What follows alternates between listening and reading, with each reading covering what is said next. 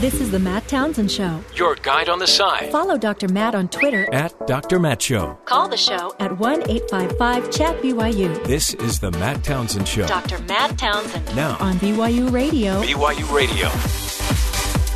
Good morning, everybody. Welcome to the program. Dr. Matt here.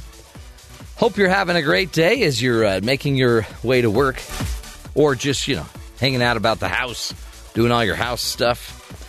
Top of the morning to you. Hey, High Five Day. Today's the day that, It's a sacred tradition that has been used to celebrate remarkable events in our day. And, it's where you just throw out your hand, give each other a little slap of the hand. High Five Day.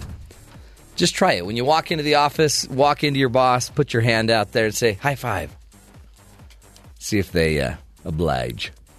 It's a great tradition. You see it a lot in the playoffs. Or, in fact, a lot of good stuff going on. Like? Oh, I just feel really happy. I went and test drove a car and ready to buy a new car. But then the sales guy threw me a curveball. He said, "Why don't you try this car?" Did he go, "Here's some fuzzy dice"? Yeah, I'll get you some fuzzy. So I tried another car that I had never ever thought about. Tesla? Did you I test drive a Tesla? I didn't test drive a Tesla. No. They wouldn't even let you on the lot, would they? No. Like way too expensive. But so now I'm confused. Do I buy this other car that's a little nicer for about the same price as my other car? So I don't know what to do. But it's exciting. This is exciting times. Was it a Yugo?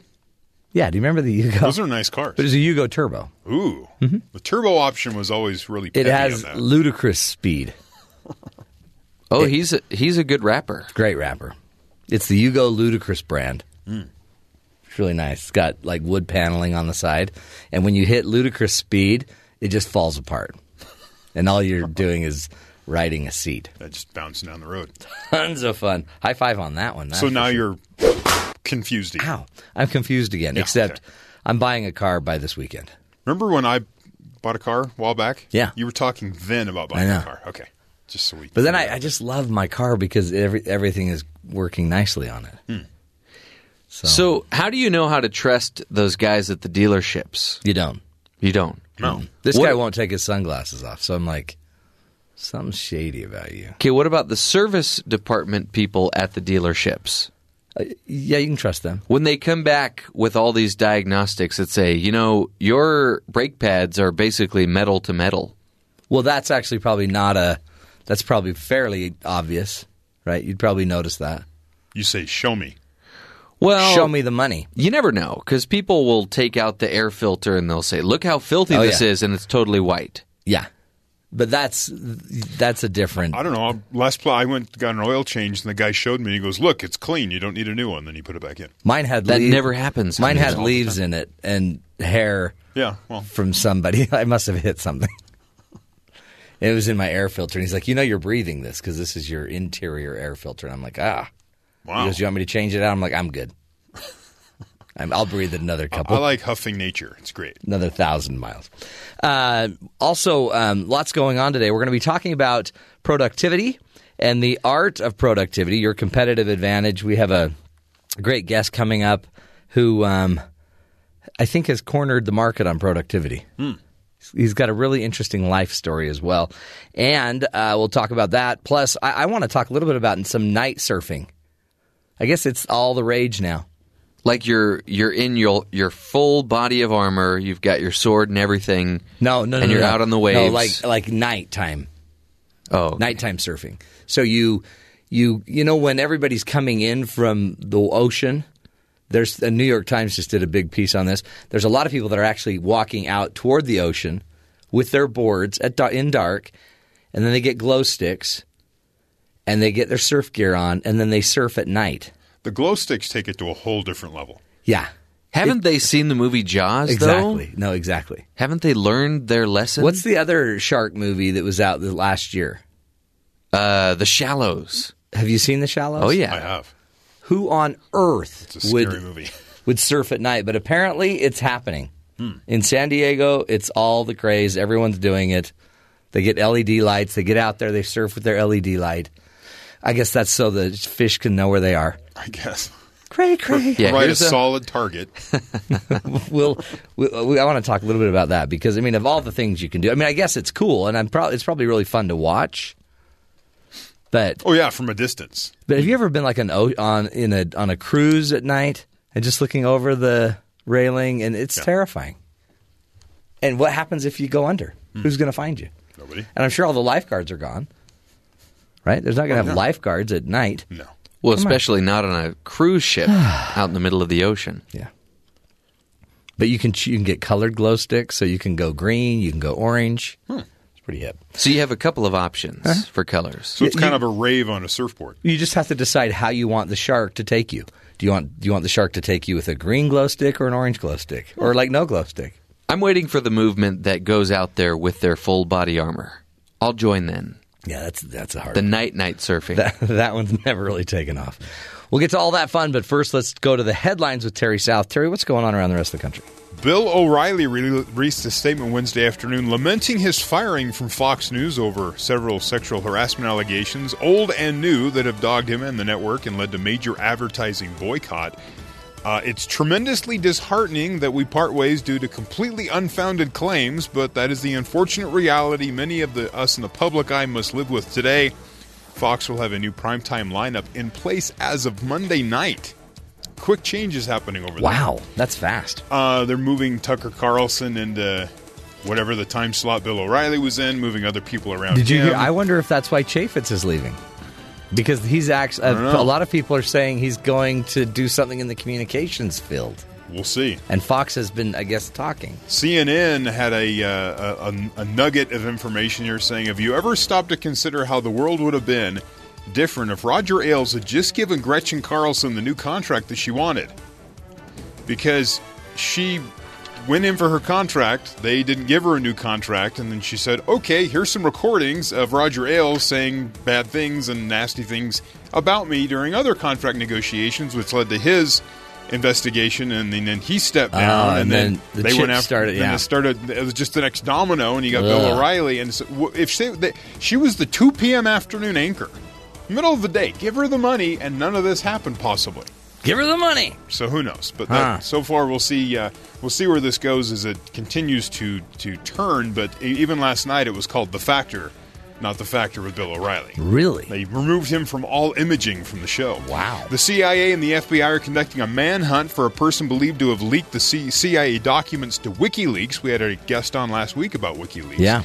The two agencies are reportedly searching for CIA employees or contractor who had physical access to leaked material. The person is believed to be behind the leak of a set of documents WikiLeaks published in March that included top-secret information on the CIA hacking tools. CIA Director Mike Pompeo commented on the leaks last week, calling WikiLeaks a non-state hostile intelligence service often abetted by state actors like Russia. Ooh. It all goes back to Russia.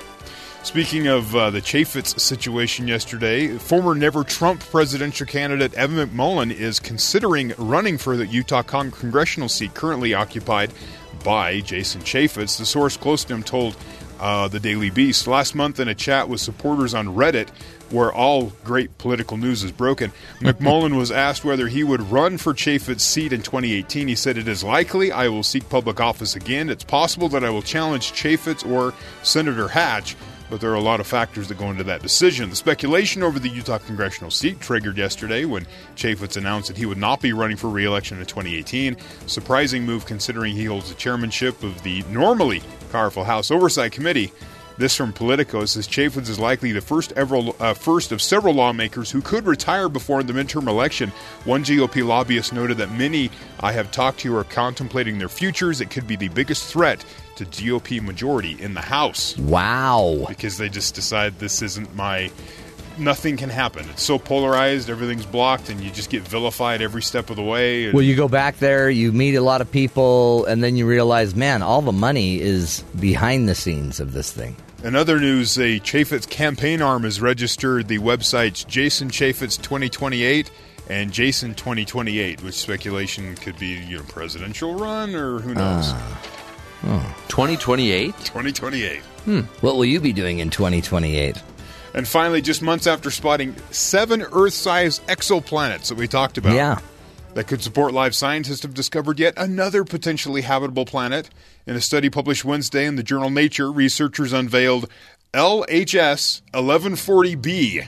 Oh, it sounds weird. A super-Earth exoplanet that amassed nearly 7 times that of Earth and may offer the best opportunity ever to find alien life, according to Wired magazine. The planet, located some 39 light-years away from Earth, is believed to orbit within a red dwarf star's habitable zone, meaning it could hold liquid water. Moreover, because the planet regularly passes in front of the star, scientists have been able to measure its mass and size, which has led them to believe the planet is rocky, not gaseous.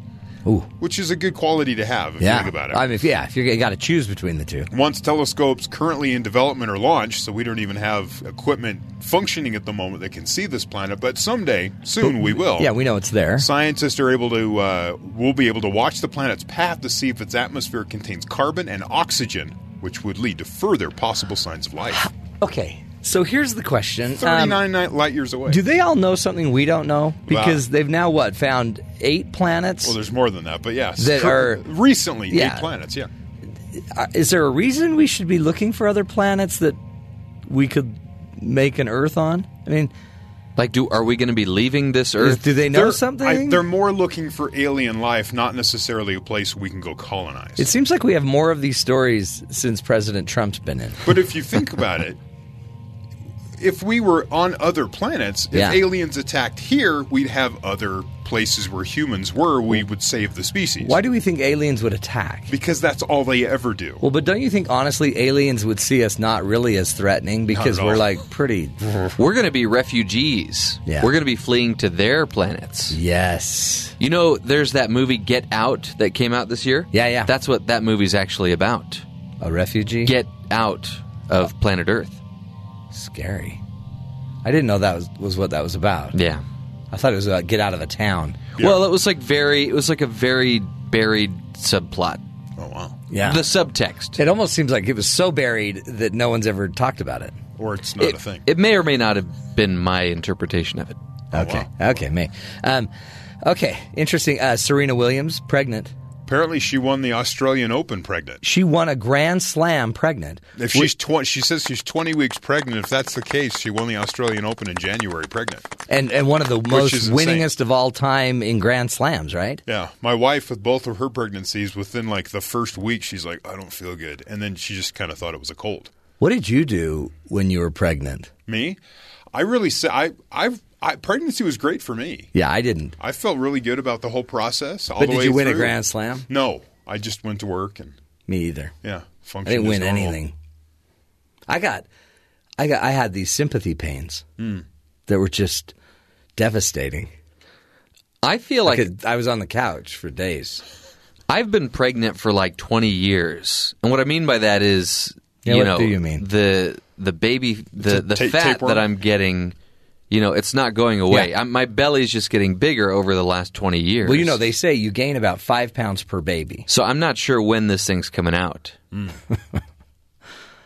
Yeah. Don't joke, because I've had recently some offspring. Recently?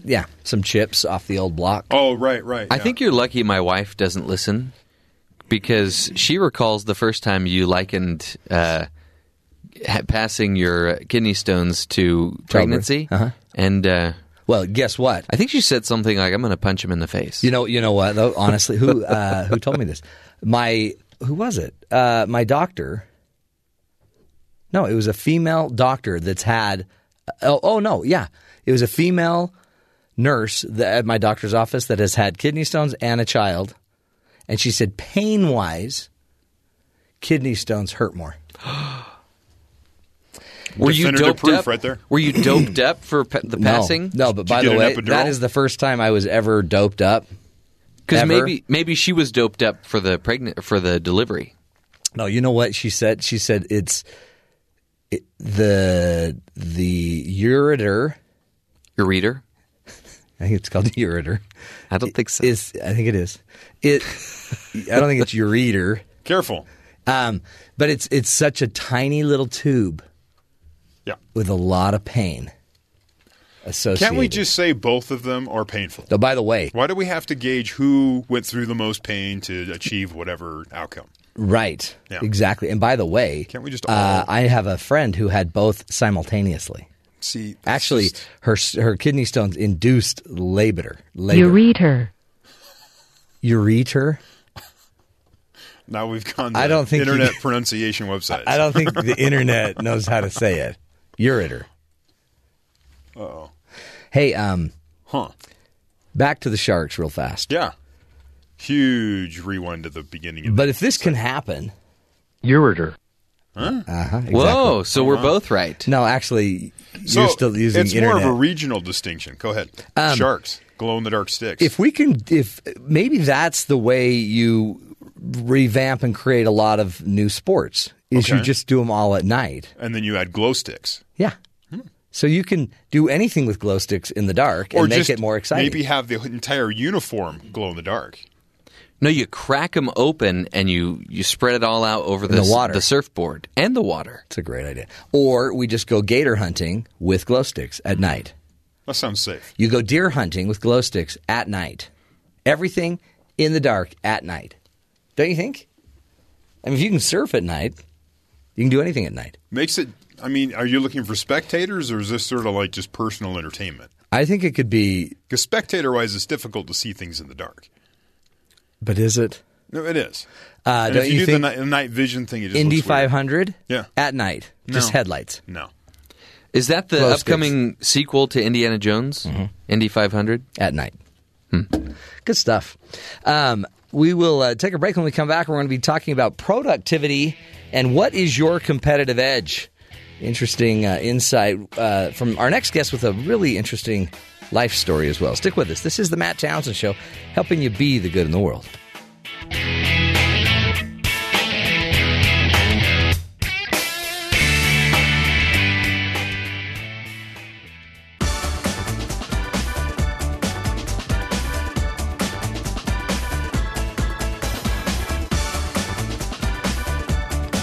Welcome back, friends, to the Matt Townsend Show. Our next guest is Jim Stovall. He is the author of the book, The Art of Productivity.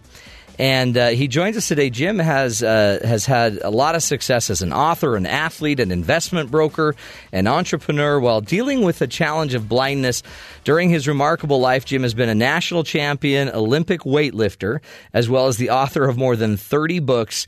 And today he's here to help us all understand how to be more productive and help us find our competitive edge. Jim Stovall, thank you so much for being with us today. Well, thank you for having me. It's great to be here. What an interesting life you've had. You seem to have touched it all, from basically founding an Emmy Award-winning television network to being an Olympic weightlifter. All these books you've written. How do you define productivity?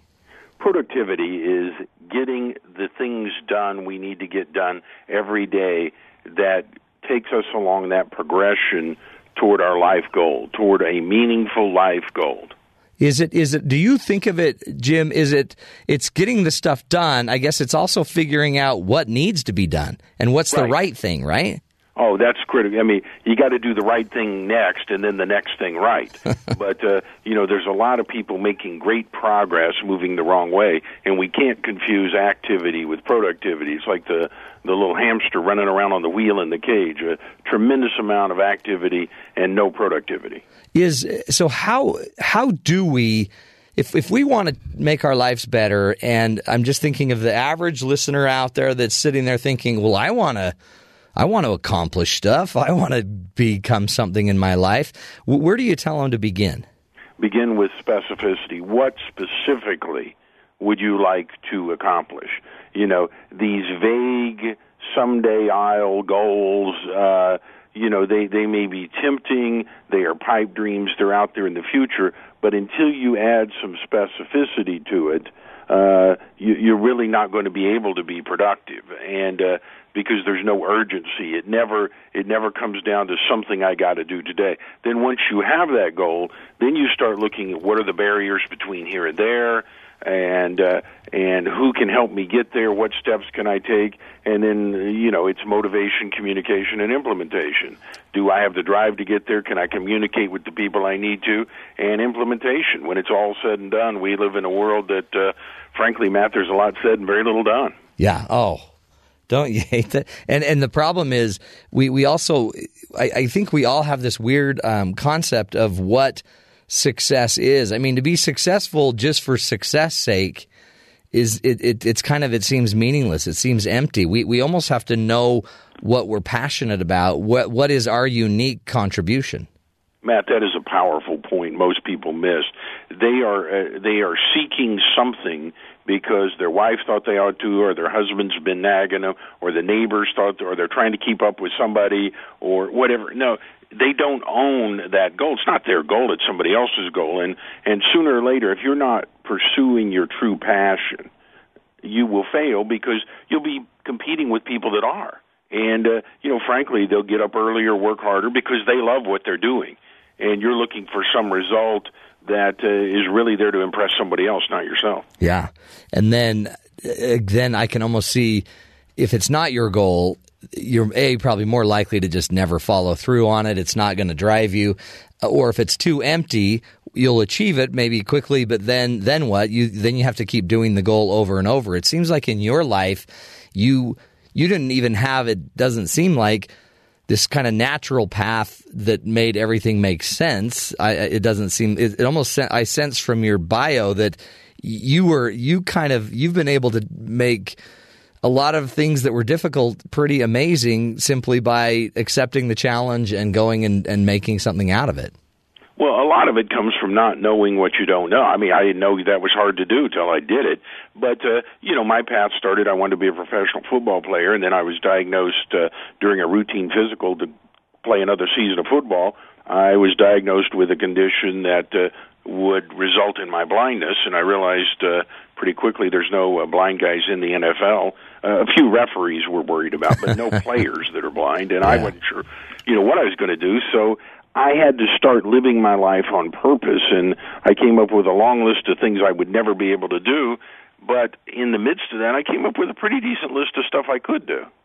And then you just started doing it. But I'm assuming you still then went on to becoming a national Olympic weightlifting champion. Yeah. And you realized you could do that blind.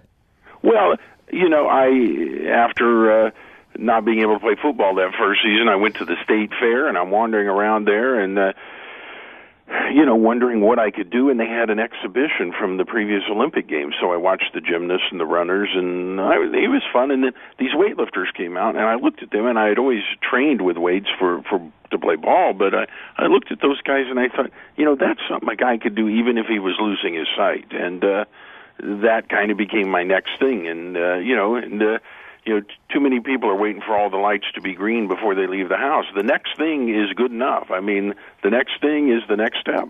And did you, I guess you take it on as a new challenge, then you reach a high level of expertise in it, and then the next challenge comes. Yeah, and you go from success to success to success, and you can leverage one into the next one.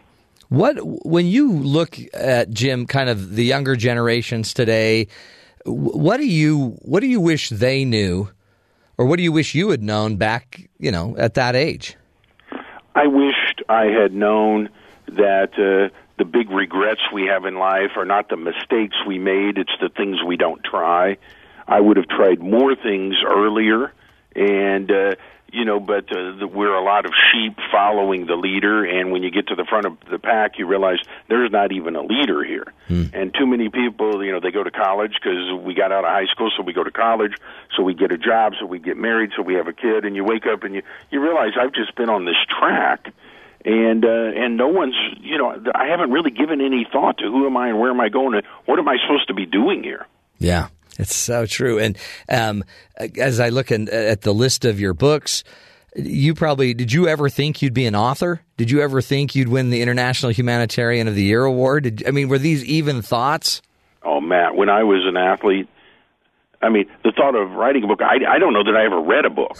And when I could read with my eyes like you do, yeah, I don't think I ever read a whole book cover to cover. After losing my sight, I discovered audiobooks in the National Library for the Blind and high-speed listening, and I read a book every day. There hasn't been a day in the last 28 years I haven't read a whole book. And I listen extremely fast, and becoming a reader turned me into a writer.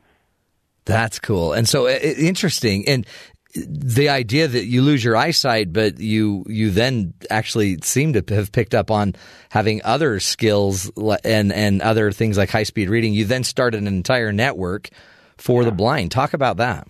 Well, I after losing my sight, I moved into this little 9 by 12 foot room in the back of my house. I thought I'd never leave again. And sitting there in that little room, which had been our TV room before I'd lost my sight, I got really bored, and one day I put on an old movie that I'd seen a bunch of times, and I was able to follow it for a while. But then somebody shot somebody, and somebody screamed, and the car sped away, and I forgot what happened.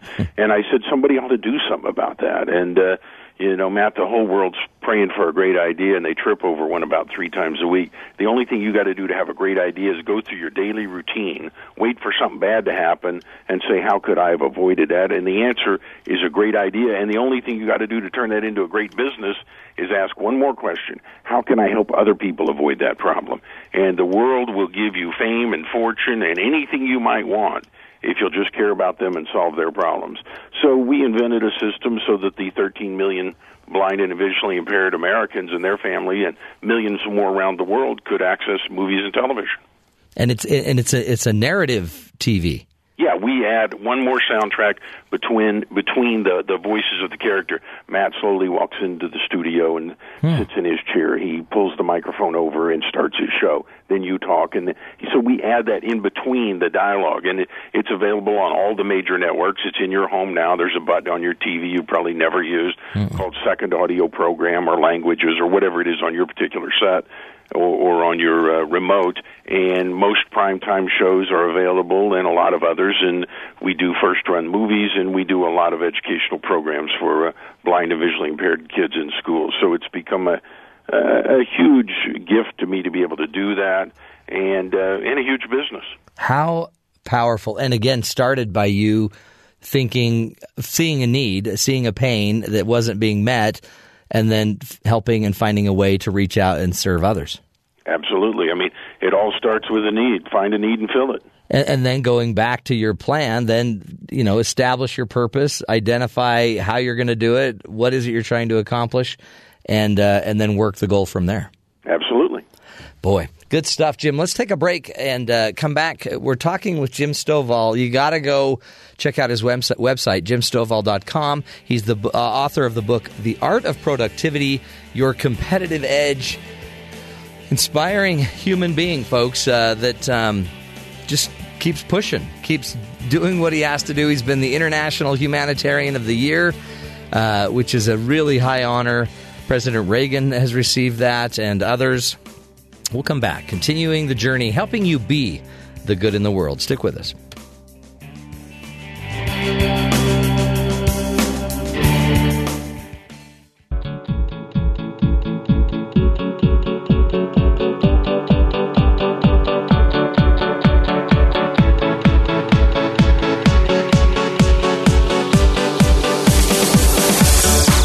Welcome back, friends, to the Matt Townsend Show. Joining us online, Jim Stovall's here, and the author of the book, The Art of Productivity, plus, by the way, another 30 books, including The Ultimate Gift, one that became a movie, and we'll talk about that in a minute. But Jim Stovall, he is an author, an athlete, investment broker, entrepreneur.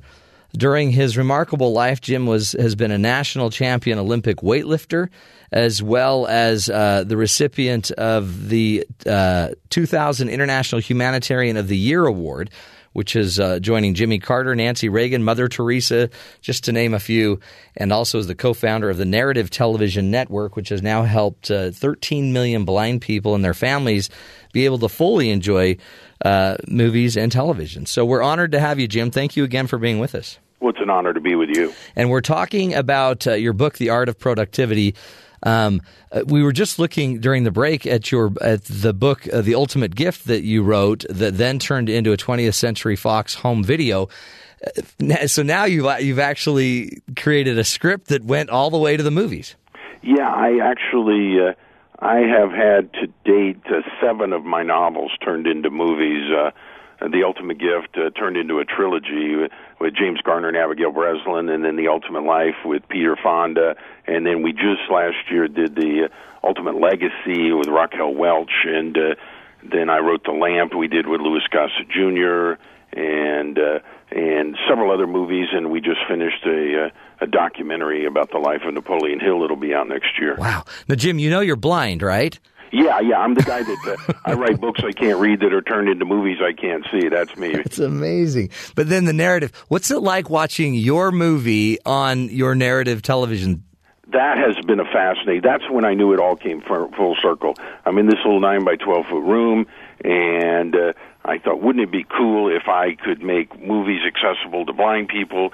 And then I start this television service, and out of that, I'm asked to start doing speaking engagements, and I'm on a tour, and Robert Schuller and Dr. Dennis Whaley twist my arm to write my first book, and I write 6 or 7 books, and by that time I'd written everything I knew and a few things I only kind of suspected. So when the publishers kept wanting more books, I figured I better make something up, and I wrote a novel, and that changed the world for me because my first novel got turned into a major movie and huge theatrical release, and then DVD and international, and just incredible. The franchise has grossed over $100 million around the world, and it keeps going. And that opened other doors to me. And amazing things happen when you take the first step. Yeah. What advice would you give to somebody that maybe was just given a diagnosis that they're going to be blind, or they have cancer, or that their life's going to be, changed? Matt, we're all only as big as the smallest thing it takes to divert us from where we're called to be, from where we are supposed to be. And I don't care whether it's me being blind or someone having marriage problems or financial difficulties or a physical problem, whatever the case may be. But I know that the biggest dream any of us ever had in our whole life is alive and well, and we were equipped with everything it takes to get from here to there. So whatever you think are your disabilities, somewhere there are enough abilities to get you from here to there. And for every person defeated by one of those things, whether it's blindness, whether it's a divorce, whether it's bankruptcy, whatever it may be, for every person that's defeated, I'll show you another person that took that same incident and used it as a springboard to get everything they ever wanted out of this life. Yeah, and what do you sense is the difference? I think it is just the beginning of the belief that it's possible. You have to open your mind to it's possible I could go do something else. Because too many people, the only thing that will allow you to sit there and mire yourself down in nothingness is the belief that it's impossible. But if you just start with that little spark of, what if it were possible? You don't have to know how to get there, or what am I going to do, how am I going to do it, where am I going to get the money? No. Is it the barest possibility that the Creator that made heaven and earth and everything will ever do and know and have, and put a dream inside of you and equipped you with everything you need? And I've never seen it not happen. So it's at least possible for you and everyone listening to us right now. And I believe that. I'll never be convinced otherwise, and I've seen thousands and thousands of people make it happen in their lives. It's you seem to be able to see, Jim, better than most people that see. Probably, and I'm probably not distracted by all the clutter everybody else is looking at. Huh. And it may be simpler that way. I don't know. Do you think your blindness, did it impact your ability to feel, to empathize, and to write? Because you're an incredible writer. And do you think there was any connection? Probably. I mean, those things were always there, but it probably made me focus on what I had more. And that's what people with challenges have. When one door closes, another one always opens, and that's an old saying, and you think, well, that's trite. But, we're all confused and frustrated by not knowing which way to go and which path to do, and sometimes we just sit and do nothing because we don't know which way to go. Well, when a couple of doors close on you, it makes it easier to know what to do. Yeah. And And, if the ship's sinking, you don't worry that much about the lifeboat. You get in. You just get in. Yeah, but it doesn't look nice. Do you get a sense that you would have been this successful without that challenge? I would have had to have something else trigger it for me, that burning desire to get out of that. I would have had to have something else do that. And everybody out there, those triggers come all the time. And, we look back on them. And, when we go through our lives, it feels like chaos day after day, like, where am I going, what am I doing, whatever. But every once in a while, you get to the mountaintop and you achieve something, and then you look back at that chaos and you see this divine order. And you realized, as weird as that was, there's no other way I'd have gotten here. And then you see this plan in action. Yeah, it's. Do you have a good, strong relationship with a higher power? Do you go there a lot? Oh, God is. I grew up in a religious household, and that's great until you have a crisis. And then when I was diagnosed with blindness, I went from religion to relationship. Oh, beautiful. And I said, God, you better be real, and you better be real right now. And I'm not hoping you're real. I'm leaning right on it right now. This is it. And then you start to have success, and that old line always comes back to me. Because when you have a little success, and then you think, the faith, the grace that brought us safe this far is the grace that will lead us home. And he didn't bring me here to let me fail. And no, I believe the God that made heaven and earth and everything we'll ever do and know and have put a dream inside of me and a calling on my life, just like you and everyone listening to us right now. And the only thing you got to do is sit right where you are and say, yeah, I'm going to do that. I don't know how to do it, when to do it, where to do it, who to do it with. I don't know anything about it, but yeah, I'm going to do that. And then your whole world changes. People listening to us right now may be saying, yeah, I'm going to do that. I've had that dream for 20 years. I'm going to do that. They'll remember 20 years from now that they won't remember they were listening to me or Matt on the radio, but they'll remember that's the day I said yes to the big dream. And your whole world changes. I mean, for me, it was that day I walked out of that 9 by 12-foot room. I literally thought, as a blind person, I'm never leaving this room again. I had my radio, telephone, and my tape recorder, and I'm never leaving this room. And the thought of traveling millions of miles and speaking to millions of people and running a television network and writing books and making movies and talking to Matt on the radio, that would have seemed as foreign to me as going to the moon. And the first day I believed in the dream, I didn't make millions of dollars or write a best-selling book. I walked 50 feet to my mailbox, and that was the day that changed my life. Because I don't care where you're going, it all starts with a beginning. And it starts with that dream, and if you have that dream inside of you, there's something you're supposed to do about it today. Maybe it's just make a call, read a book, learn more about it. And if you don't have that dream inside of you, you need to seek your higher power and say, where is it? You didn't put me here for no reason. And sometimes it is that challenge. It's the failure. It's the hardship that might be the door. Right, it is. It's taking that first step. And but man, when your fear of failure is overcome by the fear of not trying, like, okay, if I go outside that door, I could get hurt, I could fall down, I could be embarrassed. But if I stay here, I'm going to miss everything else that this life has to offer me. And I don't know that people I just look at you, Jim, and I think, so here's a guy that went from the 9 by 12 room and then first big trip was to the mailbox.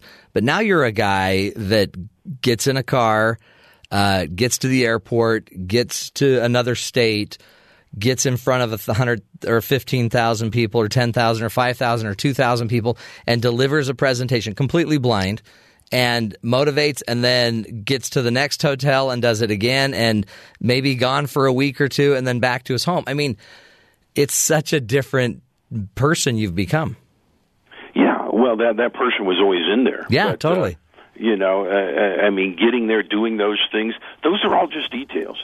The world belongs to the man or woman that's made a decision. And once you've made a decision to go, everything else is just details. How am I going to do it? But see, you don't want to get the how are you going to do it mixed up in the what are you going to do phase. Yeah. Otherwise, you limit yourself to what you're currently able to do. Heaven help any of us that take on a goal that we know everything about and we know exactly how we're going to get there.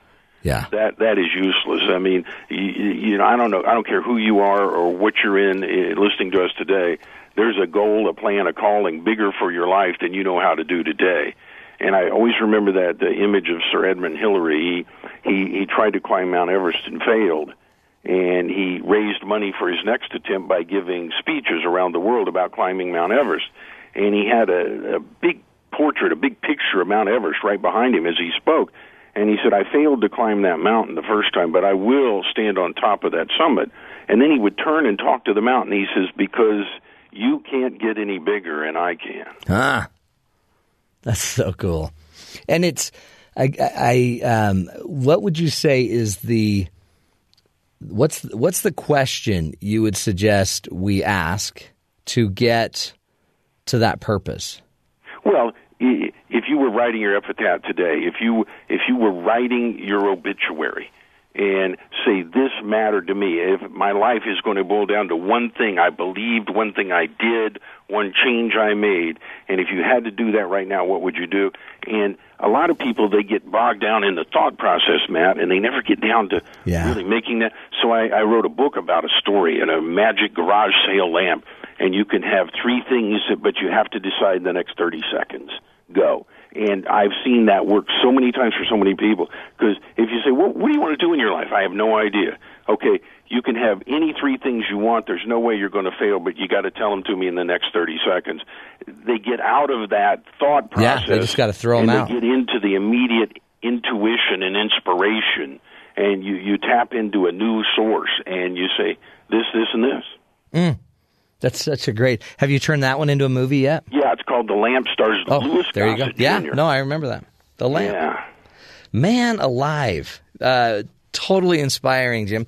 As we wrap up, what if I asked you the one thing? I always want to know the one thing that makes the biggest difference for somebody to begin to be productive and kind of find themselves in life. What would you say is the one thing that everyone could do today to get there? You change your life when you change your mind. I'm that same guy sitting in that little 9 by 12 foot room, broke and scared and depressed, and you've never met anybody as afraid and scared and broke with no possibility than me. I've never met anybody. And the only difference between that guy and this guy is I changed my mind. Because somehow in the process of losing my sight, I caught a vision of who I could be. Sight's a precious thing. It tells you where you are and what's around you. That's a wonderful thing.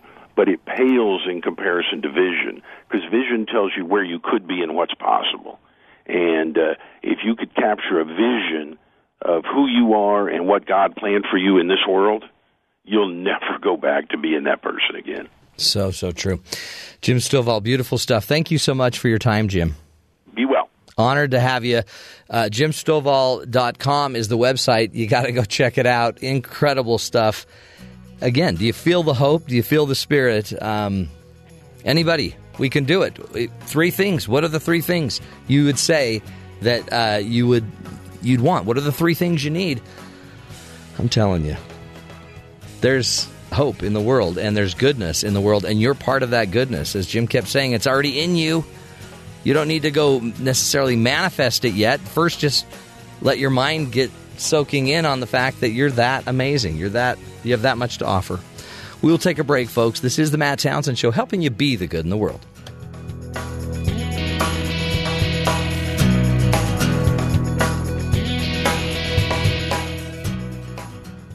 Because life doesn't come with a handbook, you need a coach. Here's Dr. Matt and his Coaching Corner. Play ball! Welcome back, friends. You know, you listen to a guy like Jim Stovall and you think, yeah, so motivating, right? So inspiring. And again, he makes so many wonderful points. That power's already in each of us. We just need to see it. You change your mind, he says, you change your life. And so what are the thoughts that keep holding you back? What are the thoughts, the beliefs that make it so you can't succeed? And do you even know what they are? It's hard because how do you evaluate your thinking except with your own thinking, right? We've got to, at some point, each of us, each and every one of us, have to confront some of our most basic thought patterns that just don't work for us. And I truly believe this is one of the reasons why a little upsetting of the status quo is such a healthy thing for all of us. There's an interesting theory in systems theory it's called chaos theory. And if you would allow a little chaos into your life, it actually means we're going to be able to reorganize at higher levels. Upsetting the ant farm actually may re-energize the ants to go create a better path. A disaster, a national disaster, a diagnosis, the loss of someone near and dear to you, it changes you. We saw it in our own little local high school. 2 beautiful teenage kids passed away in a tragic accident, and it changed the entire culture of the school. It changed the families in the neighborhoods. It changed people. Everybody was telling their parents, I love you. Family mattered more, and it changes people. So if you're sitting out there and you're going through a struggle and you're sitting there, maybe you lost your job or you're wondering, why you can't get pregnant or whatever you're struggling with, look at it as a doorway. This is an opportunity, as Jim taught us, to now face it and have to go maybe create the relationship with a higher power. Instead of just going to the religion, go to the relationship with the higher power. Make sure you're connecting at that higher level. And I'm telling you, that's where the miracle begins. It's not just motivational hype. This is real stuff. I see it every day, and we need the downtime to know of the good times. We need the struggles to find out who we really are. And, we sometimes need the fear to generate the faith, and we need the faith to allay the fear. It's powerful stuff, folks, and it's all part of our existence. It's why we're here. I truly believe we're here to learn. We're here to grow. That's why we do the show as well, to give you that hope. We'll take a break. This is the Matt Townsend Show, helping you be the good in the world. Stick with us. 2 more hours straight ahead.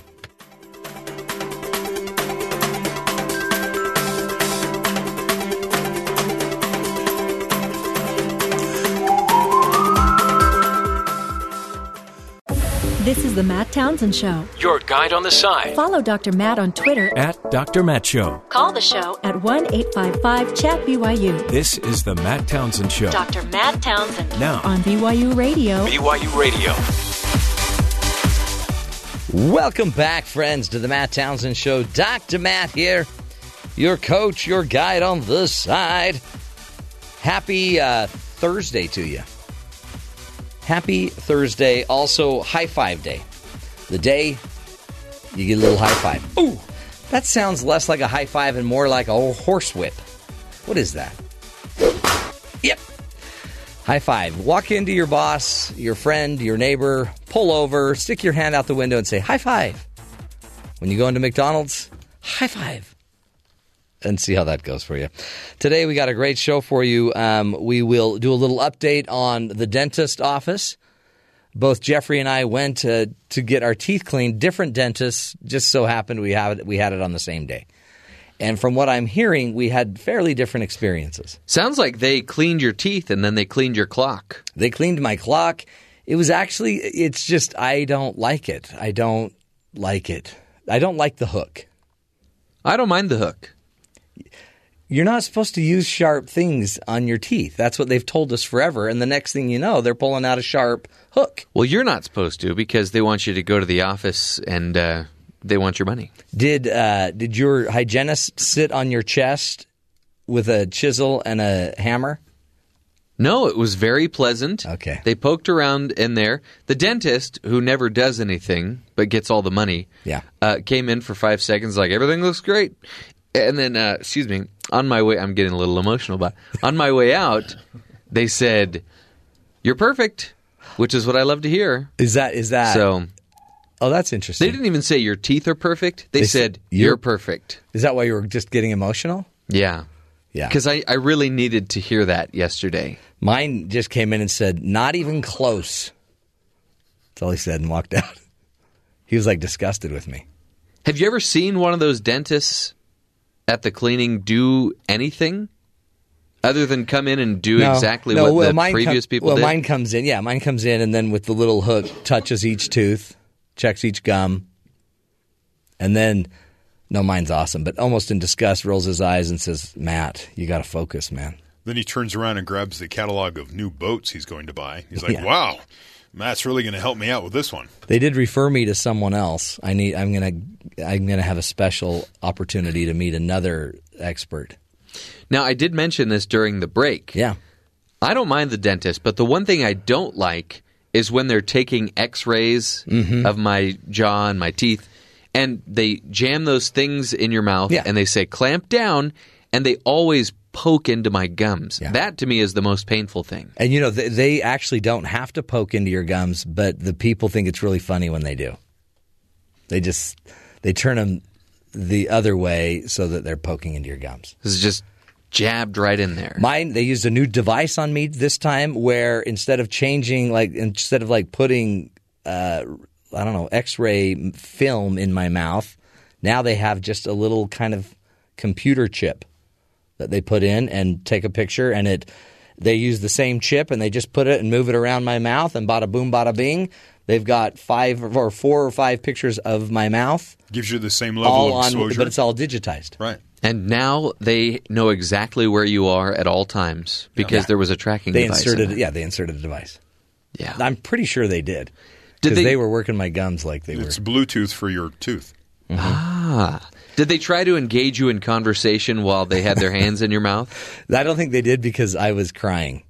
They did. I have a television screen over my so that I could watch, and they said, "Do you want me to get you the headphones so you can watch the TV?" You want to watch cartoons, Matt? But the problem is I can't see because they take my glasses off, and now I can't see, so it doesn't matter. See, I would endure anything for that kind of treatment. You don't have that at yours? No. Yeah, you need that. Yeah. Mine has a drop ceiling that's been there for like 20 years. Really? Yeah. With like that cottage cheese coating, and it's like got asbestos. That's one of dropping those into false ceilings. So yeah, a little bit. Yeah. Good It's just times. hanging there by a thread. Oh, the dentists. Aren't they great? I mean, they really are. Where would you be? And my dentist is incredible. He may be listening. So. He may be listening. So all And of he's my watching. hygienists, they're all fantastic. We're going to get to that. Also today, we're going to be talking about the hot hand theory. Do you believe in sports that somebody can actually get a hot hand? And they can get in this routine where they're just on. They're on. Give them the ball because they've got a hot hand.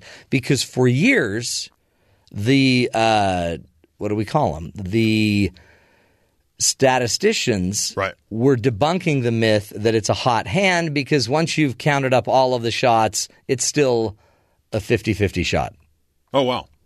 But so they're saying it's chance that it went in that many times in a row. Right. It's just a normal it's just a normal sample, and it'll always come out to just be average. There is no such thing as a hot hand. Oh, wow. But I think it was Red Auerbach said, bull. Really? When there's a hot hand, you know there's a hot hand. And now the statisticians have disproven earlier studies, and they are now saying there is such a thing as momentum and a hot hand. Right. And there are times when it's not an average distribution. There are times when someone lights it up and they are on fuego. So we'll get to that. It's also good with your phones. Don't you think we have hot hands at times on this show? I've never felt your hands. Anywho, we'll get to all that straight ahead. Plus, we will also look at the empty news. It's awkward. Interesting story. You won't believe this, but Chick Shumway's back. Nice. And I don't know how he does it, but he always gets the interview. He's incredible at getting the interview. So you had attraction? Yeah, kind of a guy. Yeah, they found a guy that was hiding from police in an air conditioning system. I can believe he got that interview. And he got it.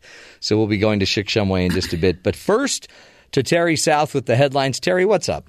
In two Wednesday night rulings, the Arkansas Supreme Court temporarily blocked plans to execute multiple inmates.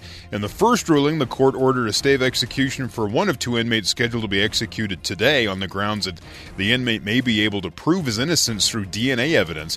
The inmate, Stacy Johnson, says he's innocent of a 1993 murder and that advanced DNA testing will exonerate him.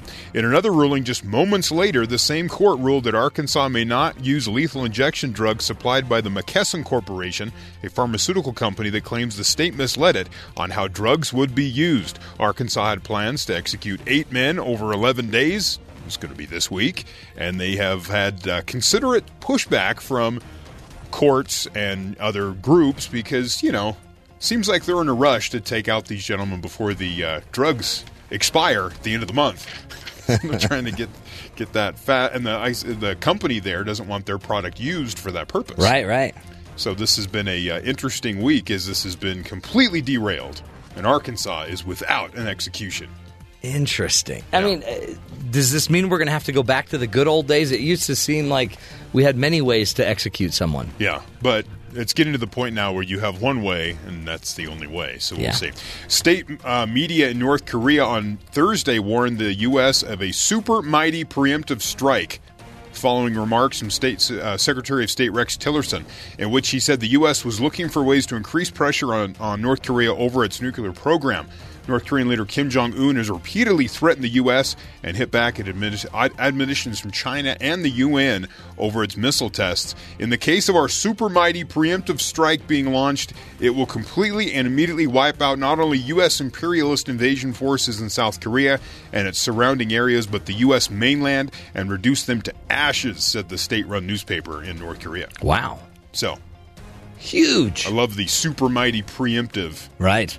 It really illustrates the level of strike it would be. Super mighty preemptive. Super mighty.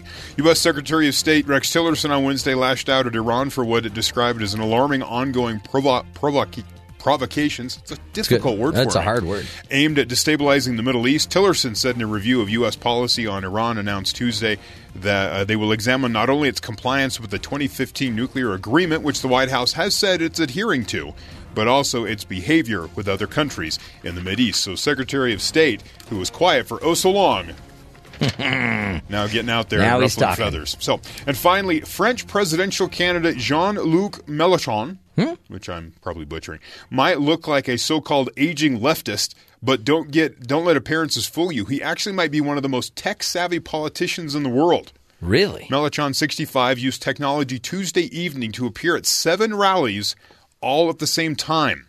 While physically in the city of Dijon, Mélenchon also appeared to audiences in 3 dimensions in 6 other cities using holographic technology.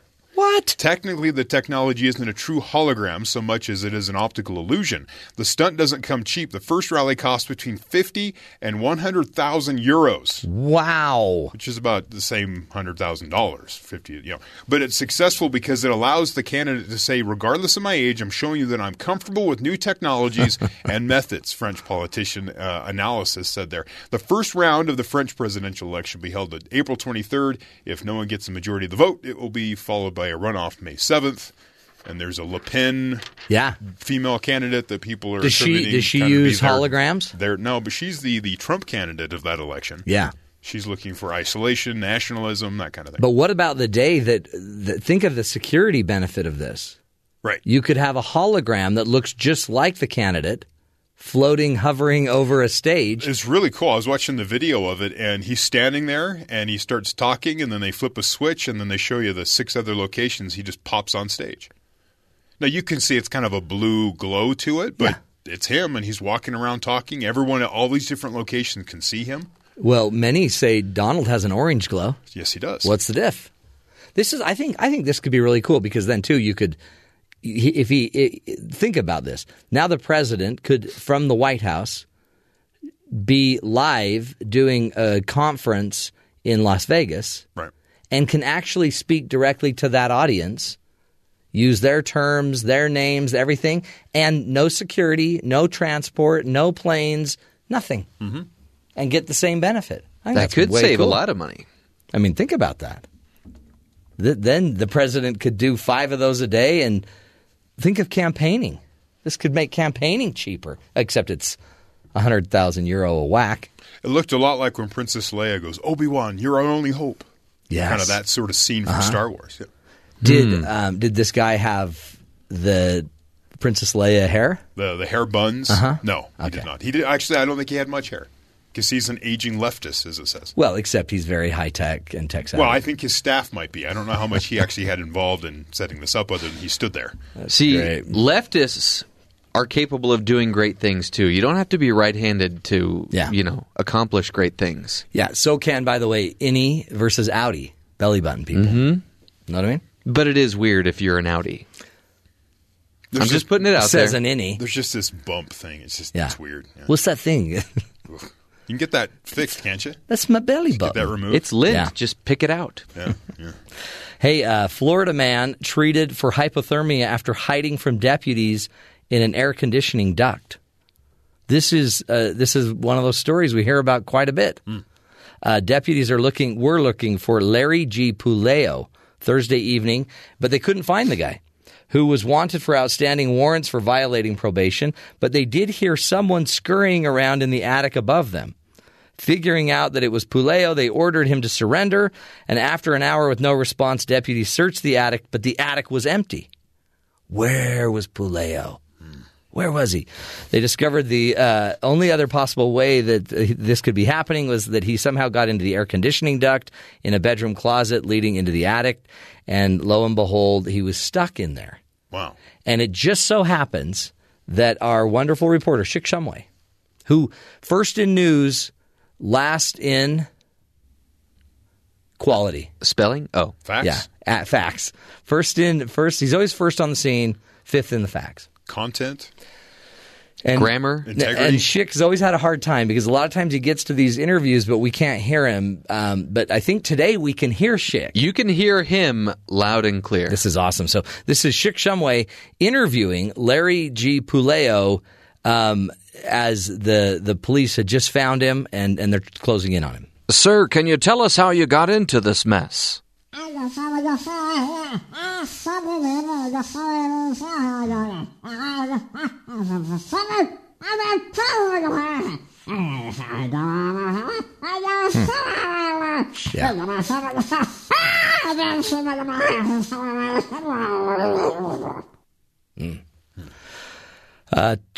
Typical Chick Shumway presentation. I'm sorry, but how did he get there so quickly?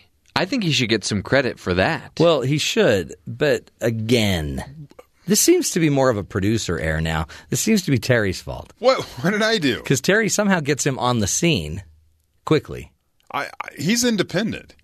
He submits the reports to us. So he's rogue, basically. He should actually be careful. He seems to be getting to the scene before the police are there because the person he's talking to, obviously, he's still in the air conditioning. Do we even know if maybe he's staging all of this and maybe he never leaves his house? Is he in cahoots with these criminals? Probably. The police are going to start trying to question Chick. The man did sound cold, though. He was mad, too. And I think at the end something happened. Like he just expired. The real story is that apparently that air conditioning unit really works well. Yeah. The guy was freezing. He had hypothermia. So the deputies had to cut him out from the duct and free him, and he had hypothermia. And then he was released and then booked into jail. Could you get a hypothermia in your home air conditioning unit? No, but I get it in my car. Do you? My hands are freezing. In my office, I turn everything really cold. Sometimes Jeff has to wear a coat in the studio. Like you're wearing now. He wears a parka. Uh-huh. Yeah. And those big boots that he bought for his scout trip. Right. And that big Russian coat that he wears. I'm like Randy in A Christmas Story. You totally are. They can't You can't put his put your arms down. Yeah. Hey, another funny story. California Chick-fil-A stores have some stolen cow costumes. Those Chick-fil-A cows are just hilarious. Yeah. Everybody wants to be a part of that. A Folsom, California Chick-fil-A franchise is waiting for its cows to come home after thieves stole their 3 mascot costumes from a storage shed earlier this week. The company pleaded with customers to help find the kidnapped cows. James Dock, the store's hospitality director, said Thursday they just want the cows back. No questions asked. Just give us the cows back. We're hoping that through us reaching out in numerous ways that the people who took the cows will come to their senses and bring the cows back to us. We're hoping it's just a prank. We're assuming it's a prank. Some commenters on Facebook are calling the theft a beef napping, and stealing the cows is called rustling. Folsom police are investigating. It's not like somebody can dress up like that for Halloween, right? It's an iconic cow. People will know. Can you imagine the fines if those guys get caught? I mean, Chick-fil-A is just going to milk them for all they're worth. Yep. They're going to just milk them. It's going to be an utter disaster if they get caught. Mm-hmm. Yeah. Yeah, they'll pay a meaty price. The police are going to beat them until they're black and white. Mm-hmm. Yep. It's hard, but I've found it's Chick-fil-A's the cream of the crop. They're just the cream. Yeah. They're gonna put these guys out to pasture if they get caught. Yeah, they will. Yep. Doesn't this remind you of something, though? It seems like, I don't want to speak ill of any of our sponsors. Well, maybe you should. But then. It does raise the question, because we have a sponsor, the Crook Closet. Yeah. How do they get all of these outfits to supply the crooks with? Oh, well, I always assumed they just were making them. Maybe these guys stole them and took them to the Crook Closet. Maybe they're pilfering. Well, weird. Well, we'll take a break. When we come back, we're going to talk momentum isn't magic, or is it? We'll talk about some of the interesting stats about that. But first, a message from one of our sponsors. Are you planning to rob a convenience store but are stumped about what to wear? As every crook knows, you only have one chance, approximately 4.5 minutes, to make a first impression. So make it a good one and buy your next disguise at the Crook Closet, the only store where criminals can find the outfits they need to feel more confident on the job. Come in now and choose from some of our more popular disguises, such as Chewbacca, Deadpool, and the timely Donald Trump mask. Not only will they keep your identity safe, but they also make great conversation starters. So while you're breaking the law, you'll have the perfect outfit to break the ice. The Crook Closet, the store where you can shop first and ask questions later.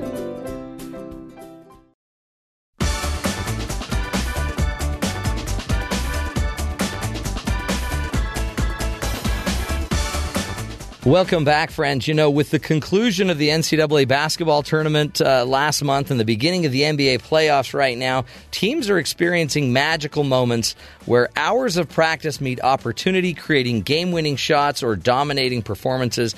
Nearly every basketball player, coach, or fan believes that some shooters have an uncanny tendency to experience what they call the hot hand. This is also referred to as being on fire, or they're in the zone, where they are just incapable of missing. So is it true? Is there such a thing as a hot hand? Because I remember mathematicians, statisticians for years was saying there's no such thing. There is no such thing as a hot hand. Statistically, it's all there's not a state of in the zone, I guess. And so here to help us sort through this with some of their latest research are two professors that have studied the phenomenon. Adam Sanjuro is an assistant professor of economics at the Universidad de Alicante in Spain, and Joshua Miller is an assistant professor of decision sciences at Bocconi University in Italy and affiliate at IGIER. We appreciate both of you being on the phone. Thank you, professors, for being with us today. Glad to be here. It's great to be here. Good to have you both. Thanks now, for having us. Talk to us about this hot hand phenomenon, because many might wonder why you're even researching it, but this has been a debate in sports for a very long time, it seems like. Adam, maybe enlighten us. How did all this research start? Oh, well, there was an early body of laboratory experiments by psychologists, in which they were, testing to see how well do we process information when it arrives over time. So you could imagine, there's lots of important applications like stock markets going up or down day after day. So, what are the type of patterns that we can pick up? Is the market going up several days in a row? Does it go up for a while, then go down? These kind of things. So, some basic questions there are: what type of patterns do we detect in those type of sequences of data? What type of patterns don't we detect? And in this case, are there certain patterns that we detect that don't actually exist? So that was the notion being that, maybe when there's streaks of similar outcomes, like in basketball, it would be making several shots in a row. Maybe we have a tendency of thinking that kind of streak is going to continue more likely than it actually is, because there's sort of a streak, because there's some positive momentum in the process. Like gamblers might think that there's streaks. Stock market players might think there's streaks. Sports fans think there's streaks. But forever, they were saying what? Well, yeah. I mean, so one question is the psychological question of when do we start seeing a streak, and do we think that streak is more likely to continue? And then there's the scientific question of, is there actually some kind of inherent streakiness in this process that the people are perceiving? So, in the basketball context, the popular notion of the hot hand belief is that players will enter into this sort of superior performance state on occasion, in which they're going to make several shots in a row. They're going to make more shots in a row than they usually do when they're in a normal state. And I guess when we look at it, because we're not all mathematicians, we're all not scientists that are studying this. This is the typical human error of how we choose the data we choose to look at, the bias we have about these things. And I guess talk to me then, Josh, is this there was a kind of, I guess, the quintessential landmark paper done in 1985 about this, blowing up the idea that there is such a thing as a hot hand. Am I accurate in that? But then you were able to go through some of the data and find out that, hold it, maybe. And that, by the way, when that paper came out, I guess it upset a lot of people. And then you now have been able to find a possible error in their research that might change some of the data. Talk to us about what was the standard before, Josh, and what's happening because of what you're finding. Sure. So the original paper you're referring to is a paper by Thomas Gilovich, Robert Vallone, and Amos Tversky. It was written in 1985, and it was a sensational paper. I mean, of course, as you mentioned, sports fans have a hard time believing it if someone tells them the hot hand doesn't exist, and the same for players and coaches. They have, famous quotes at the time from Red Auerbach who's saying, so they make a study, who cares? So it didn't really stick at the time, immediately anyway, but it's the kind of paper that had this long tail. So, no one came out and showed that they were wrong, and a lot of people went out and tried to look at other data in an attempt to show that they were wrong. And they were looking at very noisy data. They never found anything.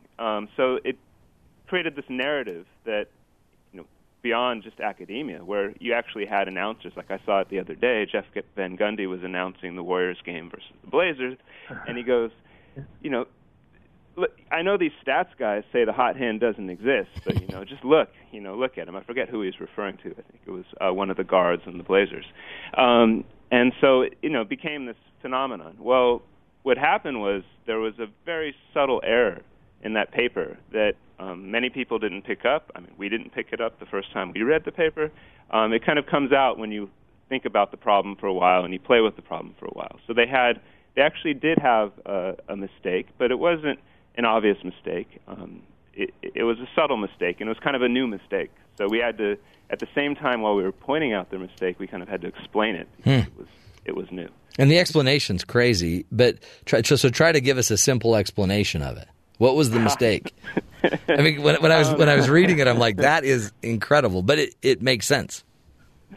Yeah. So it's okay. So the mistake. I mean, a broad brushstroke way of thinking about it would be, there, in a certain sense, they decided what data to study after looking at their data. So they said, okay, we're only going to look at the shots that a player takes after a streak, because we're interested in the probability that the next shot is a success if the previous few shots are a success. So I don't care about what that probability is when the previous few shots are a failure. So I'm only going to look at the subset of the data where you have successes.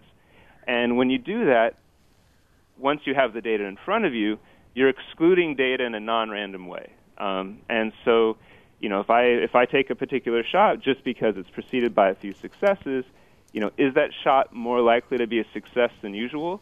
Well, actually, it turns out it's less likely to be a success than usual because, if it were the case that it was a success, you could have chosen the shot after that. Mm-hmm. But you didn't. You chose the shot that you looked at. And so it brings the probability down. It's kind of a selection bias thing. And it's severe enough that, it reverses their results. Not only does it just invalidate it and say, their conclusion is wrong, we're agnostic now with the data that they have. Actually, the bias was strong enough that it put it back in the other direction and says, no, actually, there's evidence of a hot hand in there. Mm-hmm.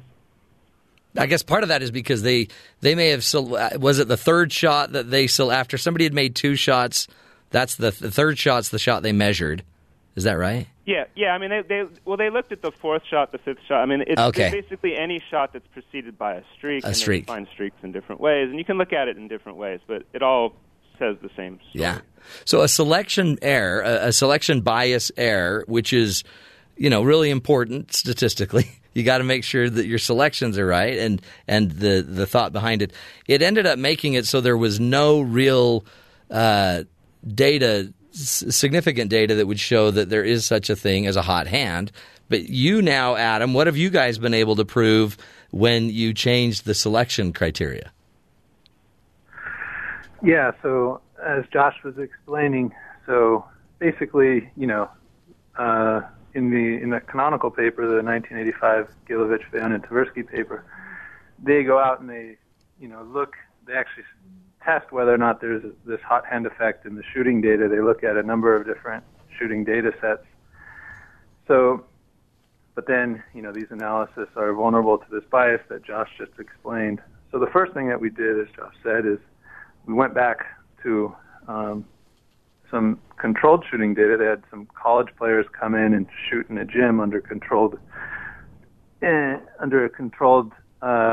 setting, in which you would expect if there's a hot hand, then it would, it might be able to emerge.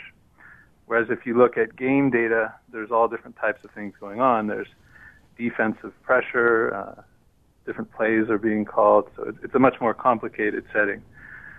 So what we did is we went back and we started with the controlled shooting data. So there's a few different data sets out there in which players shot in either controlled environments, meaning like in a gym with no defensive pressure, and maybe they were moving around between shots, maybe they were standing in the same place. So there's a few different data sets out there.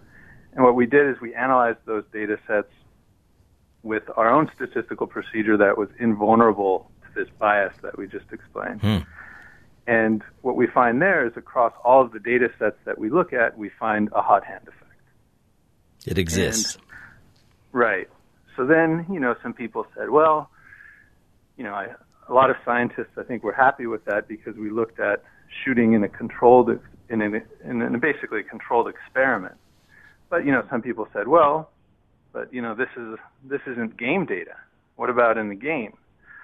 So, there's this tension because what you want to do is obviously you'd like to be able to test whether or not there's a hot hand effect in these NBA games that you're watching, for example.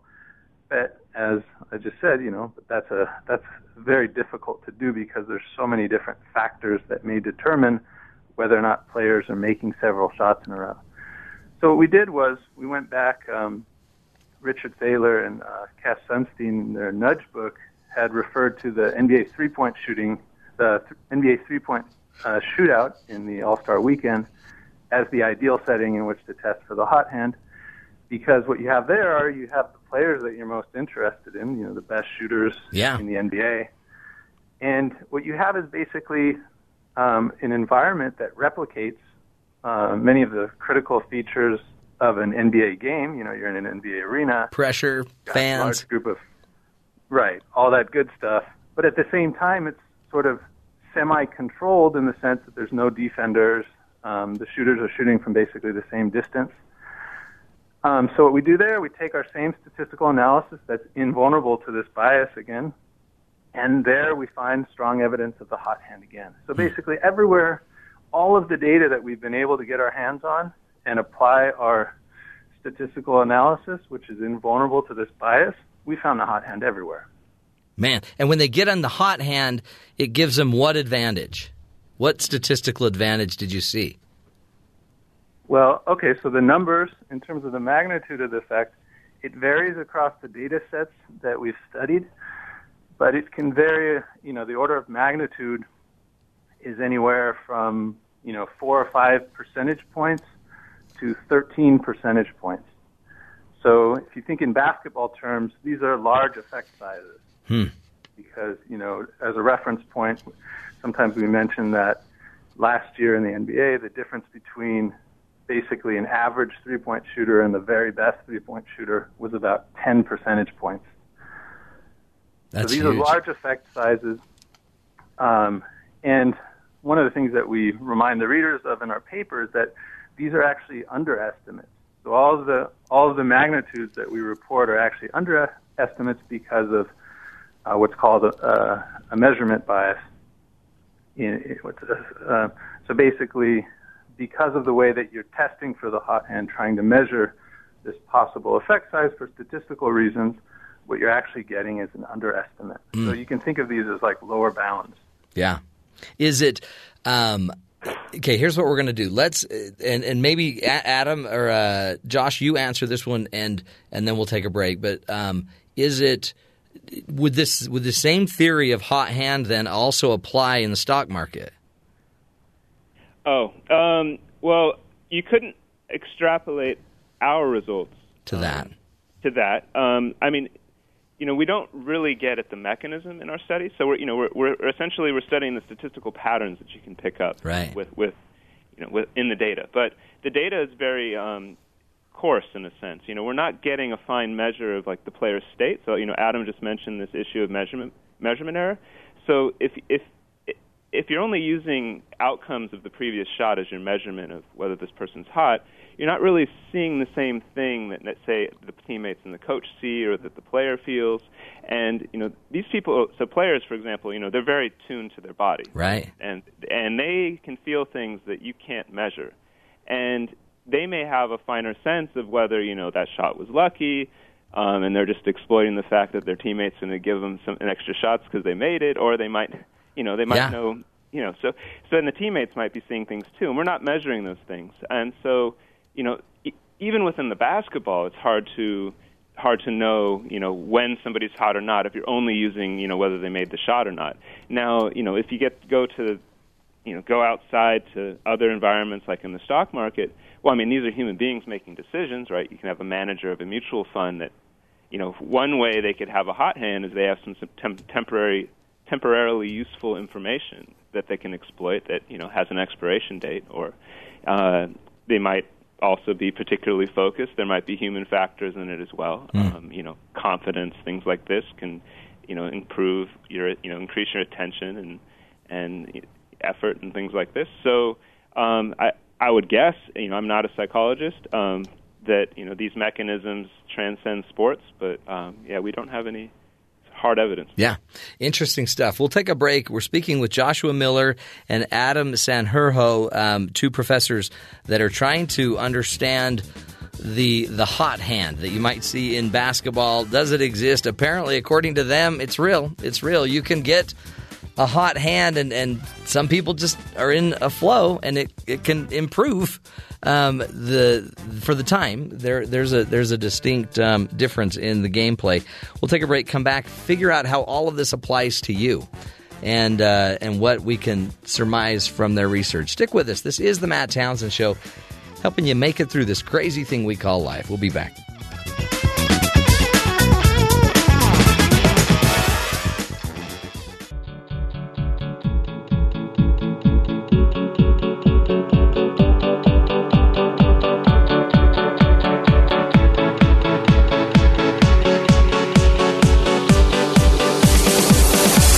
Welcome back, friends, to the Matt Townsend Show. We are talking about the complicated mathematically and statistically understanding of the hot hand. Basketball players, you know when you've got the hot hand. Give him the ball. He's got it.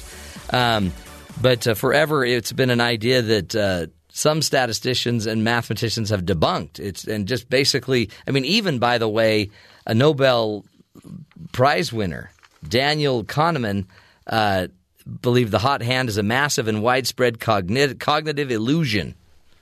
Except our two guests, Joshua Miller and Adam Sanjurjo. Adam is an assistant professor of economics at the Universidad de Alicante in Spain, and Joshua Miller is an assistant professor of decision sciences at Bocconi University in Italy, an affiliate at IGIER.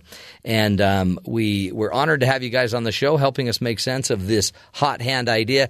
Tell me, Adam, what does it mean going forward? It's still you know it when you got it, and it does work in sports. What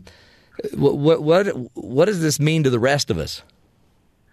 Yeah, I think for the rest of us, the primary importance of all of this research was basically that we're watching basketball games and we feel like sometimes a player has a hot hand, but then in the back of our minds we remember that these smart researchers demonstrated, apparently, a long time ago that this is just a cognitive illusion. We think that we're observing a hot hand, but it actually isn't because of what this scientific work had demonstrated. So the direct kind of the immediate consequence of our results is that that's all wrong. That thought process can no longer be considered correct. So in other words, for us as we're watching basketball games, we don't have to stop ourselves now and say, but wait a minute, the hot hand doesn't exist, because now there's no scientific evidence saying that that's the case. So by contrast, when some corrections were made and some mistakes that were made in those original studies, and then a more recent wave of investigators went out and tested for the hot hand, sort of fixing up those mistakes and all the data that they could find. They found the hot hand everywhere they looked. So, I think what's nice about that is that, on some sense, people were right all along. Yeah. That comes with a qualification, right? So the qualification is that, the evidence that we found shows that the hot hand exists. It's a phenomenon that recurs. We find it persistently across all the data sets we look at. Now, that doesn't mean that maybe we are too prone to see a hot hand sometimes when maybe one hasn't emerged yet. Yeah, maybe it was a lucky hand. Maybe we're excited and we want to believe we're seeing a hot hand sometimes, and maybe it's not. There's not enough evidence yet for us to really be sure that that's what we're seeing. So that's kind of where we've pushed the debate within the scientific community, and that you can no longer on principle say that somebody's wrong once they convey that they believe in the existence of a hot hand. Yeah. That's basically what the paradigm in the literature had been before our work. So that's definitely changed, and there's kind of it would be very difficult for someone to try to push that argument back now. But now, the direction that things are going are the more subtle points, like how, now that we've shown that there is a hot hand, how well calibrated are we in our beliefs? Right. Are we too soon to believe that we're seeing a hot hand? Do we think that do we anticipate that the effect size is larger than what it actually is? So those type of questions are much more subtle, and you can kind of intuit from some of the discussion that we've had about the kind of gory statistical details that those questions are hard to get definitive answers. So when you want to get down to the fine-tuning of how well calibrated we are, that's going to take a lot more additional work. Exactly. And I love the idea that this is the scientific process. This is the scientific methodology, is that we are going to let's allow the scientists to debunk the scientists. Red Auerbach was trying to debunk them and knew that there was something going on, but there's that, like you say, there's that intuitive side of this. Joshua, I mean, there are a lot of questions still out there.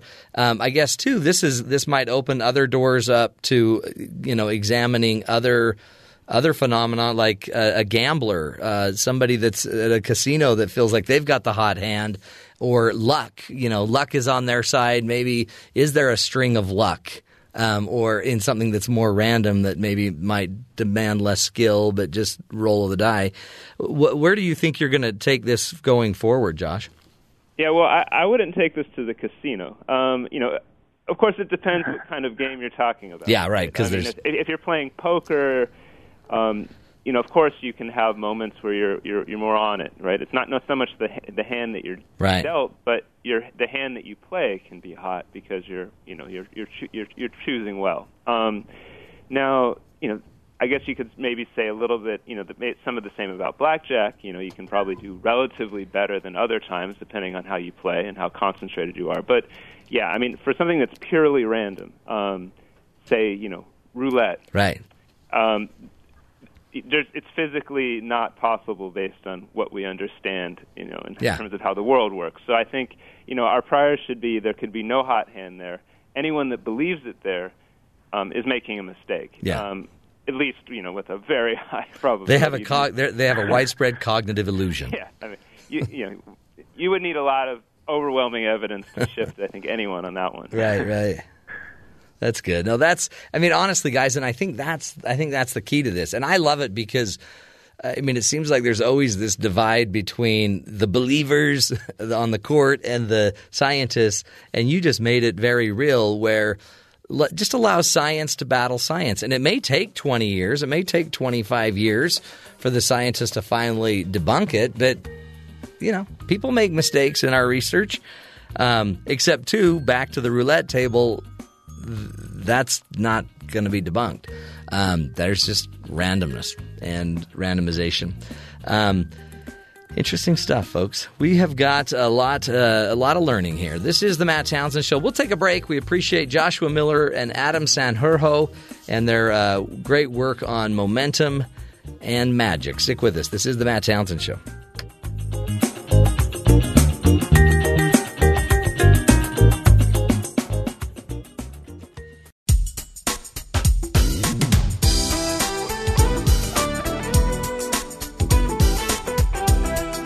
Yeah, baby. Springtime is here, my friends, and it's a time of new things, right? New flowers, new relationships, new goals, and maybe even time for a new job. That could not be more true than with our next guest. Caitlin Thomas joins us because Caitlin's here to talk to us, as a almost college graduate. She's going to teach us this morning about some things you need to know to nail the job interview. Yeah.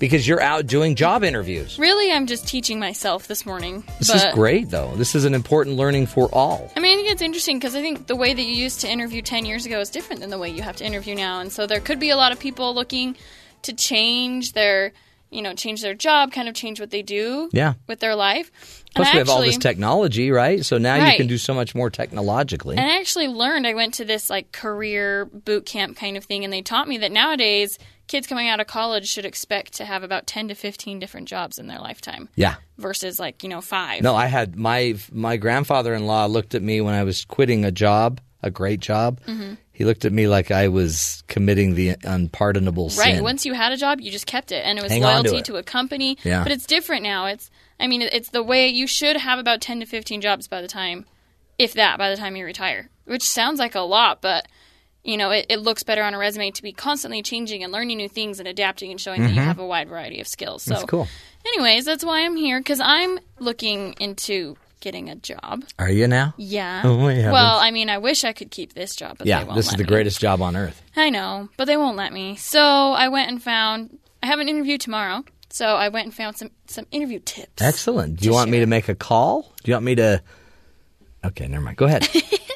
Well, the first one is dress to impress, right? We all know this, but also you don't have to necessarily wear your nicest outfit. Look into the culture of the company that you're going to and dress appropriately. For example, I went to an interview a couple weeks ago, and it was with a more millennial, young, super, trendy company, and so I wasn't going to wear, maybe suit pants and like a blazer. I put on a more trendy, young, fresh-looking dress with some really, cute shoes. And I showed up and I fit right in.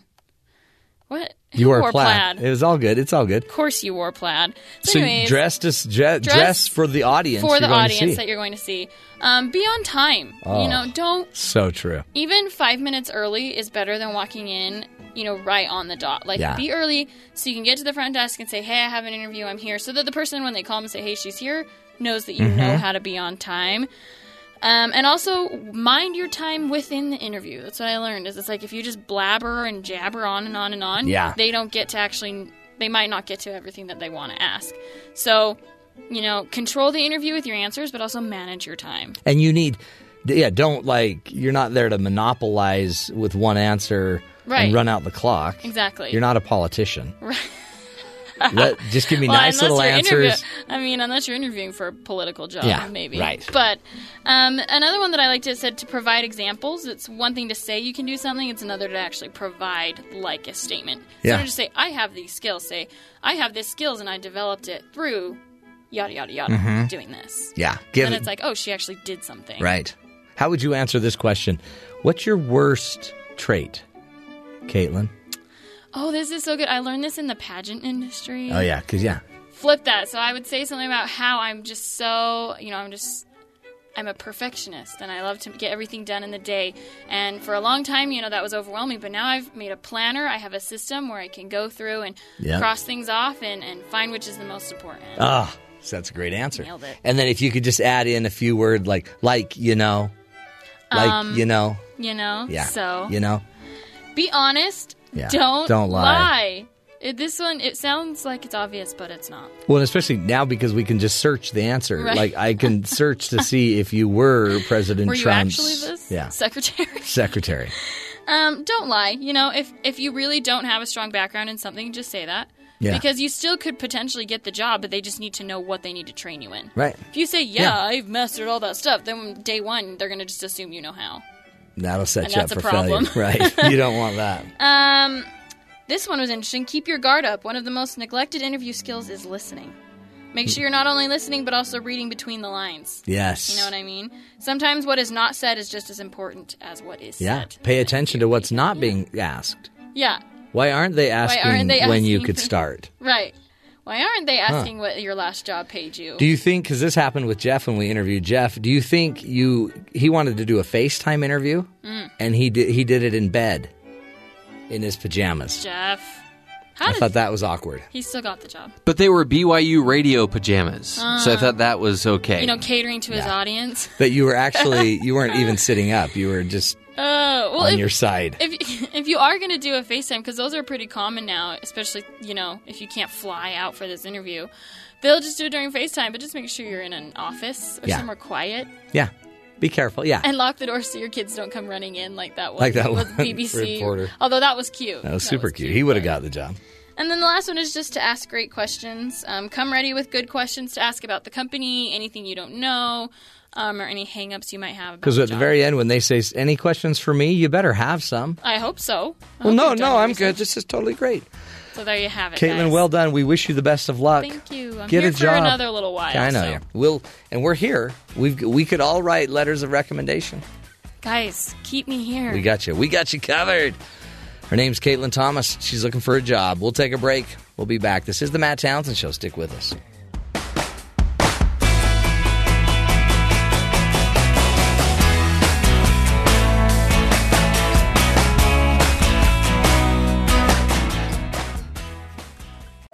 This is the Matt Townsend Show. Your guide on the side. Follow Dr. Matt on Twitter at Dr. Matt Show. Call the show at 1-855-CHAT-BYU. This is the Matt Townsend Show. Dr. Matt Townsend. Now on BYU Radio. BYU Radio.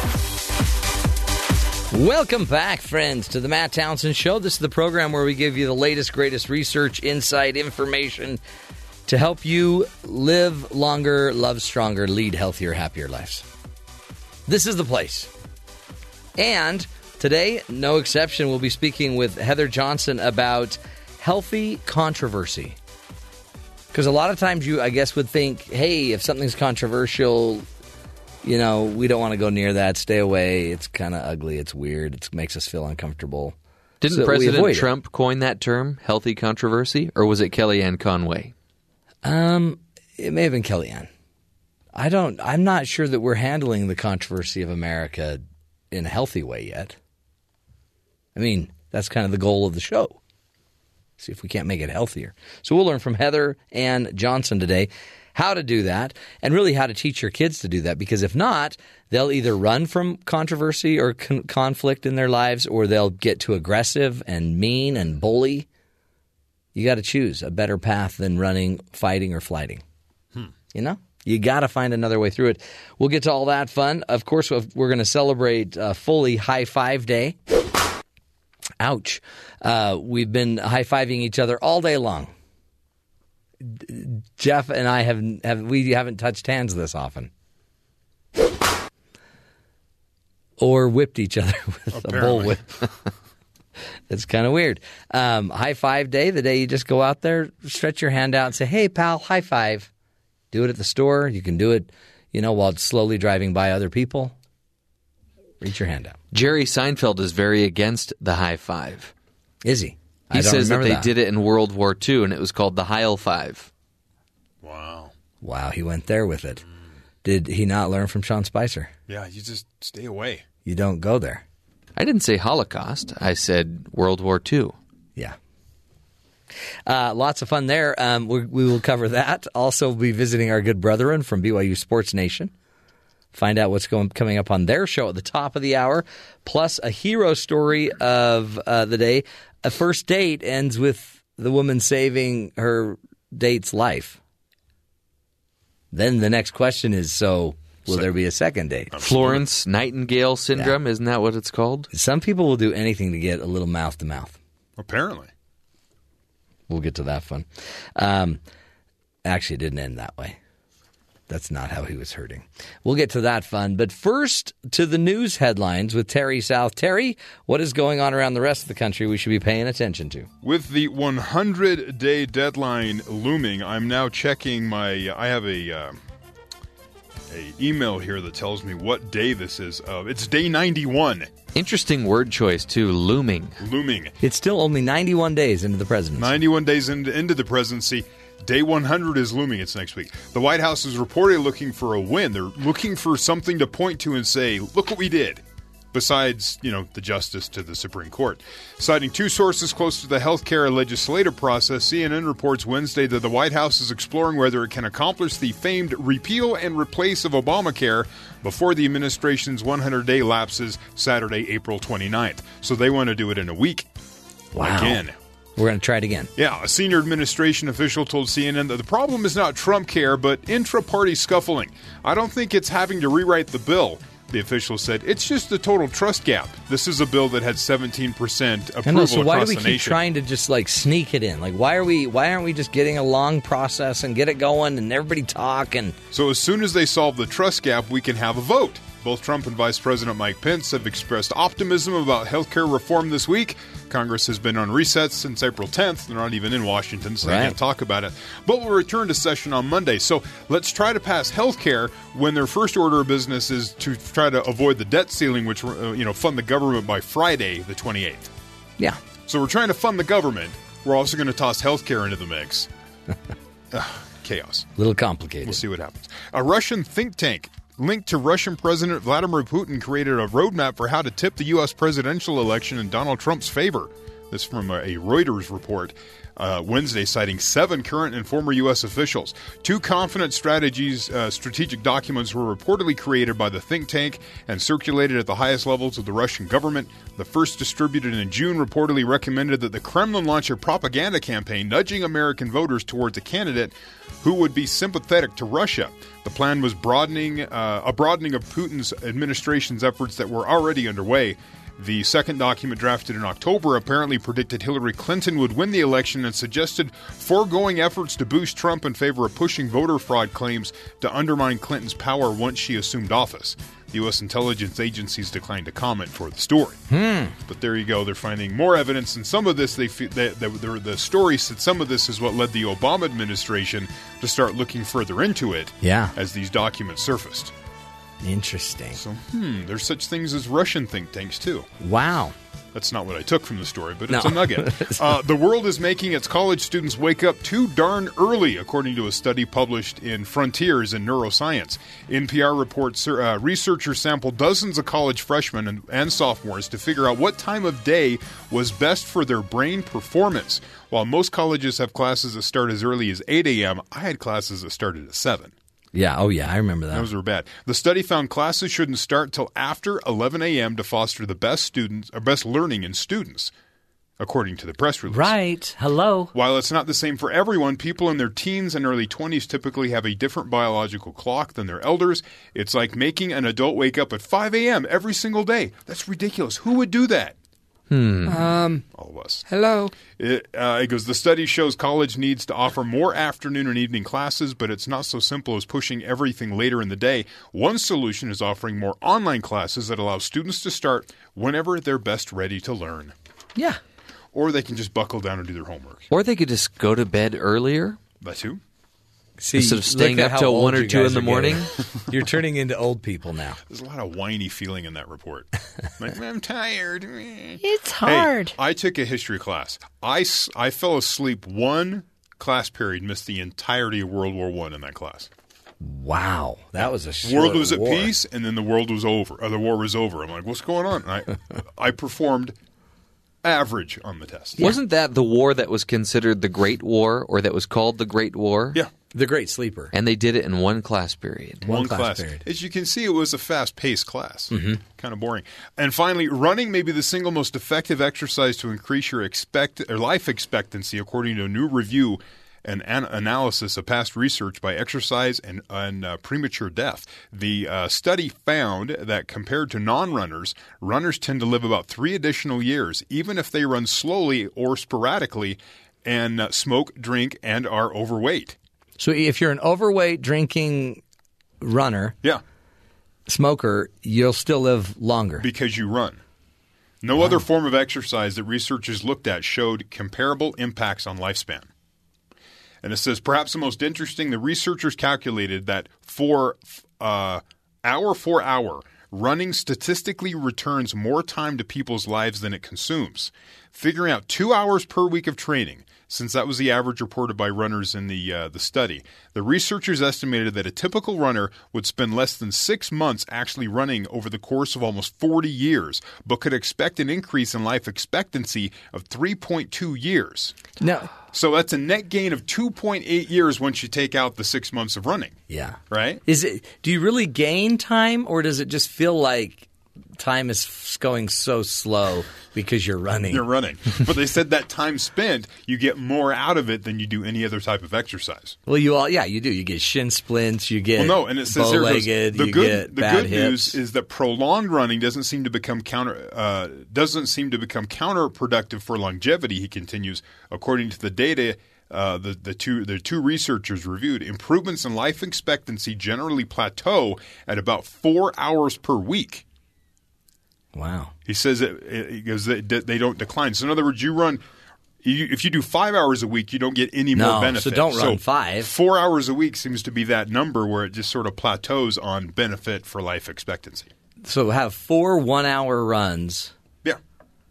Or 8 half-hour runs. So running will get us an extra 2.5 years. Reading, as we learned, I think yesterday, will get us an extra 3 years if we read 3 hours per week. But see, if you could read while you're running, now you'd be into something. Oh, they need to come up with some sunglasses that you can They have little read. book holders for your treadmill, but I can't read while I'm running. You can't? No. Why not? Oh, then climb stairs. Do the stair climbing machine. No, but see, that's the point. Those stair climbers don't make you live longer. So run up the stairs. Yeah. How would I read? So maybe you have the book bouncing with you. Okay. See, it's not happening. Maybe there's like a book bouncing machine. I have a feeling if we wait about 6 more months, there will be another study that says people that run are more likely to die. Just give it time. Should we run during those 6 months? I used to love running. I actually do love running, and but it's, But this month I found that eggs are both good and bad for you. Oh, yeah. So depends how you eat them. Right. Well, don't eat them in cookie dough. which so many people do. I love cookie dough over my eggs. I love my eggs over my hammy. Now you're talking. Hey, other good news, Serena Williams, pregnant. She is? She's going to have a baby. Kevin Federer said she's going to have a goat. He used the word goat. Greatest of all time. Yeah. A baby goat. Greatest of all time. Yeah. Kevin Federline? No, Federer. Federer. Oh, Federline is Britney Spears' beau, isn't he? No, X. Expo. Oh, Expo. Yeah. Expo. Come on, keep up. What are you doing? It's let's get into this fun little ditty for you. Topeka firefighters rescue a cat caught in a tree, and they also rescued its owner. Firefighters in Kansas rescued a cat from the tree. They also rescued its owner. According to the Topeka Capital Journal, the woman climbed the tree Wednesday trying to get her cat, but she wasn't able to get back down. Topeka Fire Department Shift Commander Todd Williams says the woman and her cat were about 16 feet up in a large tree when they were plucked out. Here, kitty, kitty, kitty. What's more, he says such rescues aren't that uncommon in Topeka. The cat owner's name wasn't released.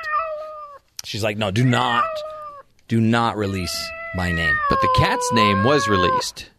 Yeah. This cat seems a little off. No? Was that cat fine? Yeah. That was the one in the tree. Her name was Pickles. Really? Mm-hmm. Cute name. Terry, what do you have for us? Occasionally I find jobs. Why are you looking? Well, no, I mean, we just had Caitlin. Yeah. Our producer was in studio. She's currently looking for work. I'll share this with her later. Maybe she can find some opportunities here. Right. So it says scientists are currently looking for 24 fit and healthy, in this case, men, so Caitlin will be excluded here. So 24 fit and healthy men to take part in an experiment that will study the effects of microgravity on their bodies. Really? Yeah. Researchers have nearly completed the first rounds of studies and are now looking to recruit a second wave to start in September of this year. The research is taking place at the Institute for Space Medicine and Physiology in France. It requires the subjects to lie on their backs without getting up for 60 days. Sign me up. They just lie on their back for 60 days. Right. And don't do anything? Yeah. And they'll just test what gravity does to the body after you don't do anything for 60 days. Huh. What do you think it does to the body over 60 days? Well, I'm going to have a belief that you're just going to sag and all your muscle will disappear. Volunteers will be paid roughly $16,000. Okay. Handed out in installments over 4 years. Wow. Yeah. To take part in a series of tests for 2 weeks before and after spending 2 months laying in a bed. So, do they do this every year? So why are they going to be paid over time? Apparently, it'll be 4-year installments. Not sure why, other than seems a little weird. Maybe budgets. Maybe they're just looking at a the budget issue. That's good money to just sit there. So it'll be 3 months total. Okay. Says the series of tests lasts for 2 weeks before and after spending 2 months in bed. So test for 2 weeks. Sign me up. 2 months in bed doing nothing, and then tests afterwards. See, what they don't tell you is they're going to lose their funding before they can pay you. It says the all participants must be fit and sporty males between the ages of 20 and 45. So that's almost all of us. Yeah, a BMI between 22 and 27, which is hefty. I don't remember my BMI. That's kind of high. It's a high BMI. So I don't know how sporty you would be at 27. But maybe you're beefy. And you cannot smoke, and you cannot have any allergies. So, but when you can't do anything, so can you not write? Can you not read a book? They are required to stay lying down with at least one shoulder still on the bed. They can turn but never sit up. This ensures the subjects will never be able to come out of their lying down positions. Oh, so you even use the restroom in this? Because think about it. Volunteers have to eat, wash, and perform bodily functions. They cannot leave the bed. For 2 months. For 2 months. They can't put a foot on the ground for the whole 60 days. So they're looking for fit people. In my experience, or I shouldn't say my experience, but generally people that are in good health and that are really fit have good jobs and aren't going to be able to afford to take 2 months off. Yeah, but you're going to make $60,000 over 4 years on this one. $15,000. No, I thought it was $16,000. Oh, I thought it was 60. 16. Oh, never mind. Over 4 years. I was going to do this. It's not that much money. It says the test aims to look at the detrimental effects of the prolonged weightlessness on the human body, which is what astronauts experience when they're in space. Those who are in space for a year experience strange symptoms like loss of bone density and a puffy face. Many find it difficult to walk because their legs aren't used to holding their weight. Some astronauts also report their eyesight getting worse. Well, yeah. So they want to figure out ways to combat this. So this really is just a way of killing beefy men with a high BMI. I think this is another way in which scientists are preparing us to live in a zero-gravity area. So apparently we're getting ready to go. Yeah, you're just going to be a veg. You're just going to sit around all day. It's time to get out, is what they're subtly trying to tell us with all these studies. Oh, man. I was going to do it, but the money's just not there. That's sad. $16,000. But I guess, $16,000 for 2 months' work, 3 months' work. Oh, well, what do you do? Got to get a new job. Stick with us, folks. This is the Matt Townsend Show. Up next, Heather Johnson will be talking to us about healthy controversy. Stick with us. This is the show where we give you the latest, the greatest to live longer, love stronger. We'll be right back.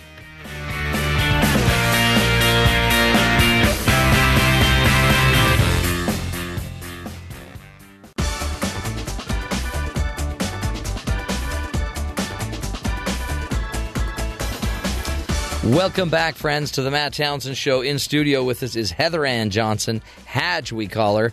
And Heather is a professor here on campus at BYU where she teaches families how to be successful. She also has a wonderful self-published book, Family Fun Fridays. And you can find out more about that on our website, familyvolley.com. Family Fun Fridays will soon be followed up by Family Fun Weekends and Family Fun Monday through Thursdays. Good stuff. Heather, thanks for being with us. And today you're going to talk about healthy controversy. Yep, that's where we're headed today. Because we have controversy. Because we do. Because it doesn't matter what you do. Controversy is a part of our lives. And it could be, you might disagree politically. You may disagree on how to raise the kids. It could be controversy there. It could be with your child, whether you should let them have the car not. It's true. And normally, I guess what we do is we have unhealthy controversy. That's when we usually need help or the cops are called. Right. one of the two, right? Yeah. Our household hasn't seen the cops quite yet, but we definitely have controversy. Yeah. And it's unfortunate because I think we're raised to think that our job is to eliminate controversy. Yeah, if good people don't have controversy. Right. And that's a huge mistake. It's not right? real. That's a huge mistake. We want to make sure that our children, that our spouse, that our neighbors, we understand controversy is a part of life. Otherwise, we'd be cookie cutters and be all the same. And I mean, come on, that's just boring. So we want to have these perspectives. It's just knowing how to have a healthy attitude towards having these discussions or disagreements is what we're trying to do. So controversy is normal. It's absolutely normal. And if you're in a relationship that doesn't have it, it usually means that there's somebody who's either always giving in, has zero emotion, perspective, opinion.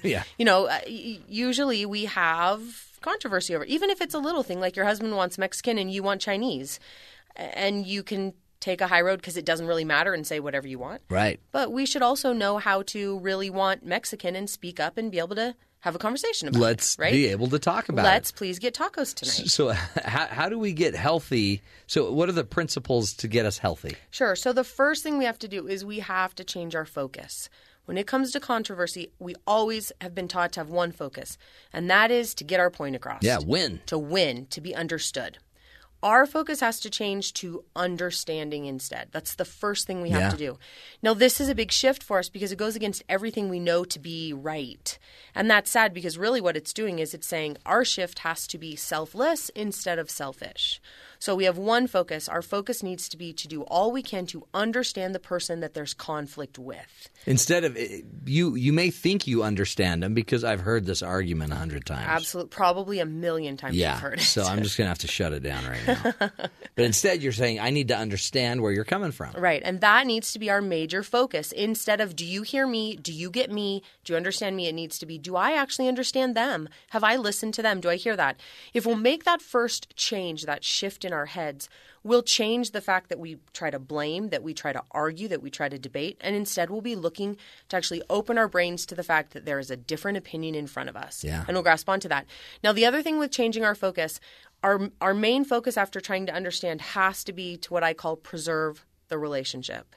It is so funny. We have these relationships in this controversy with people we say we love more than anything, and yet we are willing to throw that relationship out the window over tacos or dirt bikes, or if curfew is 11:30 or 11 for our, 17-year-old. And we're willing to just toss it like the relationship doesn't matter. So our focus, besides understanding, has to be to preserve the relationship. If my main goal when I'm in conflict with someone is that I want this relationship to be preserved, for longer than just this 15 minutes we're talking, I'm going to act and feel in ways that would then show respect, show understanding, and work to preserve that relationship. Right. So I guess the key is somehow you've got to get that top of mind. Right. Because most of us are just already reacting to the fact that you're late. So here we go. It's exactly right. And so you and I both know from working with couples that if you can get them to use the right part of their brain, which really is asking a question that forces their mind to think the right way, which is, what do I want the most in this relationship? Yeah. For me, it's how can I preserve this relationship with my son, with our girls, with my husband, with our neighbor who is always rifling through our trash because he needs something to do, right? Right. I want to preserve that relationship too, even though sometimes I want to yell at him and tell him to get out of my yard. I still have to keep that in mind. So if I ask that question, what actions will preserve this relationship? I act in ways then that do that, right? Yeah. It's respectful and understanding. That's so cool. We have to shift our focus. We've got to shift it. Well, or just keep doing what you've been doing, but destroy relationships in the meantime and never get ahead. Right, and never have any resolution, right? We know that if we're not seeking first to understand and preserving those relationships that matter, zero resolution comes out on the other side. Absolutely. So it's what? The definition of insanity that's like keep doing the same thing over and over but expect a different outcome? Yeah. So we can keep doing that, right? Which doesn't work. So we can't. We're going to change our focus. The next thing we're going to do is we have to focus on validating, not defending. Now, again, we are raised and the environment around us teaches us to defend what it is we believe in, to stand up for that. If we can lay down the defense and instead look for ways to validate that we're understanding what we're hearing, we've now opened up what truly is a conversation instead of this back and forth debate where we're trying to blame and justify and prove. Right. So it has to be, again, our mental focus must be, how can I validate that I'm understanding? If I really am, I should be able to give them words back and actions back that show, I get you. Mm-hmm. I get this. I see where you're coming from. That has to come through validation. Now, how amazing if we looked at our son or our daughter and said, I can see why 11:30 makes more sense to you as a curfew. And I can understand that, it stinks to have to leave right in the middle of the movie when all of your friends get to stay. As soon as I can offer that validation, he's going to take a step back and go, oh, she gets it. Yeah. And as soon as he feels that, he is going to be much more likely to listen when I then go on to say, regardless, you still have to come home at 10. Right? Yeah. But he's going to be open to that because he recognizes first that I validated and heard him. Now, don't they believe it? And this is what I hear a lot. The minute I validate somebody, they start to think I agree with them. Like, I'm totally with you. I agree that's the way it should be. So it's almost like we don't want to validate somebody because we misconstrue thinking if I validate that your opinion's real, that it's right. Right. And I think our concern is that exact point, but almost more with ourselves. I think in our own brains, it's like, wait, if I agree with any of this or understand it, that means now I've just laid down my opinion. Yeah. Well, just because I understand our son doesn't mean I still don't think he has to be home when he has to be home. That doesn't change that. Right. I can understand, and this is another really important point here. We can understand and still disagree. Totally. Yeah. In fact, every time. Controversy with my husband, and I joke about it all the time. I now understand why my husband wants to have and ride dirt bikes. I understand it. I still disagree with it. Yeah. Now, what's funny is there's 3 in our garage right now. Yep. Right? What makes it even more funny is I'm accompanying him to the indoor races this Saturday in 48 hours, right? Now, I understand it. I get it. Yeah. I get how it lights him up. I get that it's a passion. I get that he loves sharing it with our son. Does that mean that I agree? Yeah, no, not really. Mm-mm. I still think they're dangerous. Yeah. I still think they're an expense that we might not need to have. I can come up with a million Oh, yeah. disagreements, but I understand it. Now, the cool thing is when we understand, even though we still disagree, because I now understand, I know how to attend to whatever his needs are. Hence the reason I do it with a smile on my face and find joy in watching him ride. Right. Hence the reason I have a ticket for Saturday's races too, because I understand that that's what he needs from me to support something that he loves. Now, that took 5 years for me to get to because I was so busy and so certain that because they were dangerous and my opinion ruled, that was the end of the deal. And so you would compete on the issue instead of just understand it. It's exactly and right. And then validate it. And I can disagree. And now we're okay. And so Right. sure, if we got right down to it, would I choose something else? Yeah. Yeah, I got some disagreements there. What's going to happen when he breaks his arm doing it? It's okay. We've been through. Then you're gonna we've discussed all that. Yeah, I Now, mean- now, see, that's an interesting point because if I really understand, I won't rub it in his Yeah. face. I'll truly, and which I would be genuinely hurt to see him hurt. Yeah.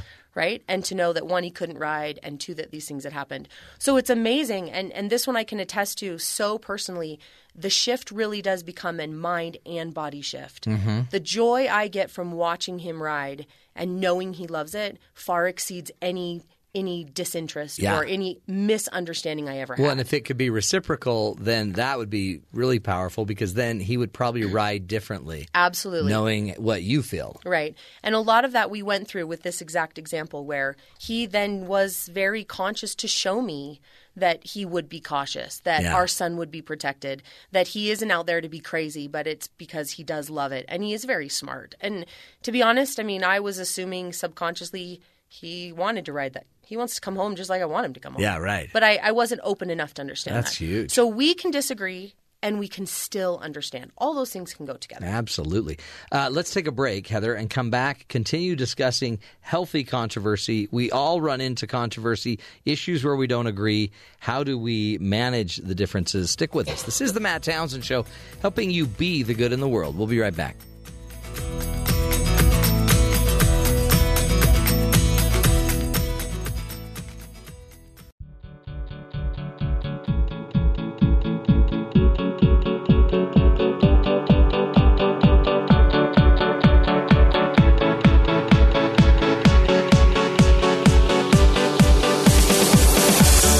Welcome back. Heather Ann Johnson joins us. Heather is a professor here at Brigham Young University and has been, so for many years, an adjunct faculty member that helps teach the principles behind successful families and the importance of spending family time together.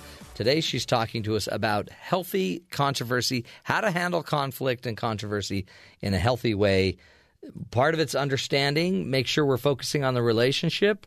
It's not a competition. It's a collaboration. We're going to try to understand each other. Yeah, absolutely. We're going to do all those things. We're going to stop working so hard to debate, and instead we're going to validate each step of the way.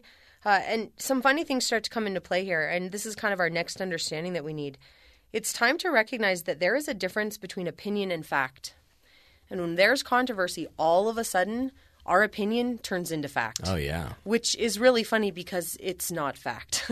It is purely our opinion. Who you voted for, Right. that's your opinion. That is not fact. That's it's your opinion. Yeah. Whether dirt bikes in our home are dangerous or not dangerous, that's an opinion I have. I've formed that opinion over the last 20 years of my life, and that's an opinion. It is not a fact. 9 out of 10 doctors, though. Right, well- and then we go throw out but that's still, and we just found out research that's been done for 30 years that everybody agreed on was just debunked. Sure. It gets debunked. It's exactly right. And even if we don't or do have research to back it up, we're only looking for the research that supports us. The funny thing is there's plenty out there that says Tons of other research. opposite. And so it's really funny how just in an instant, all of a sudden, my opinion is now a fact. And again, with the neighbor, with our kids, but it's not. So we've got to recognize opinions are opinions. Now, what goes along with this are a couple things. First, there are more than one really good opinion. Yeah. Oh, yeah. In fact, there's a million really good opinions, right? And so we're pretty arrogant, for lack of, or the best word, we're pretty arrogant to think that our opinion is the only way things can be done, should be done, or can be seen. Right. That's a pretty arrogant, selfish standpoint to go, no, everything stops with me. right? That's it. And so this is, again, a perspective shift where we have to take a step back and say, well, wait a second. Your perspective is a good one also. Your opinion is a good one also. Right? So true. We don't really think like that. And so we've got to change those things. We've got to make sure that our opinion isn't a fact. We've got to see it that way. We've got to make sure we put down the arrogance and recognize that there's more than one good opinion and that their opinion, unfortunately, but honestly, has just as much weight as ours does. And we use our language very strongly. So if you state an opinion as a fact, it sounds factual. Absolutely. You are an idiot. Right. That's a fact. It sounds factual. Like Sure. you use the be verb there, and that's a fact. Right. It is. And unfortunately, it's not a fact. It's still purely my perspective. So true. And understand, too, especially when there's controversy, our perspective has most likely, especially if we have elevated negative emotions, our perspective has already been tainted.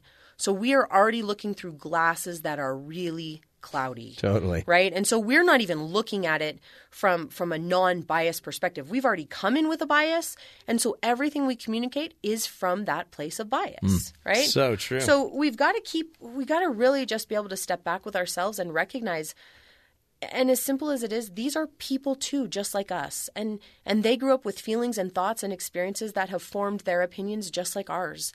And we have to see them as someone with hopes and dreams and fears just like we have them. That changes. It shifts They're just things. like you. They're just like me. And so while I'm here worried about myself, they're actually sitting there worried about their fact that's really opinion too. Right. And we've got to see those things. That's good. So we've got to put that down. Now, we talked about the need to disagree and still understand. Another really key point here is that it's about empathy, not sympathy. And we always confuse the two. We always confuse them. Sympathy is coming from this place, and we're really good to show sympathy, right? Sympathy is, I am so sorry you don't see my perspective.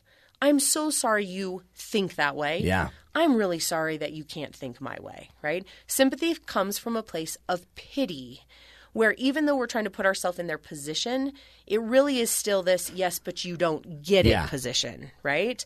Now, here's two caveats that help us, because everyone always says, okay, Heather, well, how do I know the difference? How do I know I'm showing empathy and not sympathy? So here's two ways or two questions you can ask yourself. Empathy, first of all.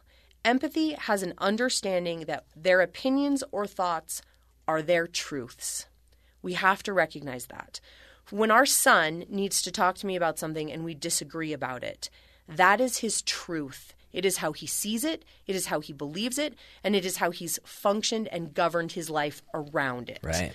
We have to recognize, and we have those too, right? There's a lot of things where it's my truth. See it that way. So instead of trying to change them, we've got to recognize, okay, this is truth to them. Okay, I can hold on to that. Take that. Empathy is really recognizing that one point. The other thing that's different between empathy and sympathy is empathy comes from a place of zero judgment. So if you're having controversy or you're trying to have empathy for someone, if you can recognize that their opinions are their truths, and if you can do that from a standpoint of zero judgment, you have gone to empathy and dropped the sympathy. Yeah. Right? Yeah. When you're no longer judging the fact that they think different, right? We saw this a lot. You know, we can always go back and joke about the election because it's still everywhere, even though let's just move. But we've got this perspective where we very much had opinions that were turned into truths, and that's great. But there's so much judgment behind how other people believe or vote or feel. You know, we got to have empathy for that. Right. We can't judge. We can't judge. That's truly someone's feelings. My husband liking something I don't, I can't judge that. He likes it, right? And how sad if he turns around and judges me because I like something he doesn't. Oh yeah, and right? we it's like we have this need to judge though, this need to jump on it and chase it, but judging it, quickly being able to distinguish it and make it not what you want doesn't bring you closer to anybody. It doesn't, but it's interesting because it then in our minds exonerates us because we found justification to blame. Yeah. Now, we misunderstand blame if we tie this in here. Blame is really a discharge of negative emotion. That's what blame is. Yeah. I've got this negative emotion because you're challenging, remember, it's my opinion, but to me it's my truth, and you're challenging that. And I've got this negative emotion, and so I use blame so I can discharge those feelings. Yeah. And so we lay it out onto somebody else. We blame someone else. And in turn, I'm able to dump those negative feelings and feel better about myself. Yeah. Well, like you said, the most powerful thing here is that doesn't bring us closer to anyone. And in fact, blame will tank any relationship, whether it's our neighbor or our husband or our wife, faster than any other thing we can do. Blame will sink it immediately. Oh, totally. And again, we don't recognize it, but we're just trying to discharge the pain and negative emotion we feel because we're being challenged. Get it out of us like a poison. What would you say, Heather, as we wrap up? What's the one thing we can do today, the one thing that makes the biggest impact on everything we've talked about to manage a controversy with more healthy outcomes? So the one thing is ask yourself, what's the most important thing I can do to preserve this relationship? And I know we talked about it, but it underlies all things. If that is the question you ask yourself anytime you feel controversy surrounding you, what's the most important thing I can do to preserve this relationship? You will make decisions that then in turn allow you to communicate, talk, problem solve instead of blame, justify, and debate. Exactly. It will change it. Good stuff. Heather Johnson's her name. FamilyVolley.com. Go check out her website, FamilyVolley.com, and you can get more information about her books, her blog, all of her information, all the things Heather does. We'll take a break, come back, visit our good buddies from BYU Sports Nation. Stick with us. This is the Matt Townsend Show on the home stretch.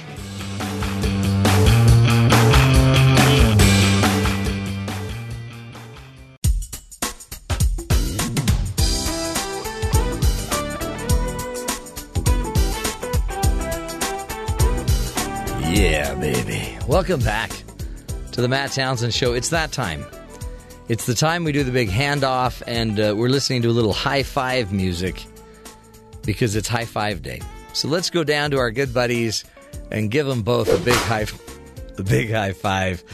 That was a bullwhip right there. We'll give them a big high five to Spencer and Jerem. Hello, gentlemen. Actually, Jason's here. Oh, is Jason there? Oh, it's Jerem and Jason. I like that it's High Five Day. We just gave each other a high five. April 20th. Isn't that great? Yeah, exactly.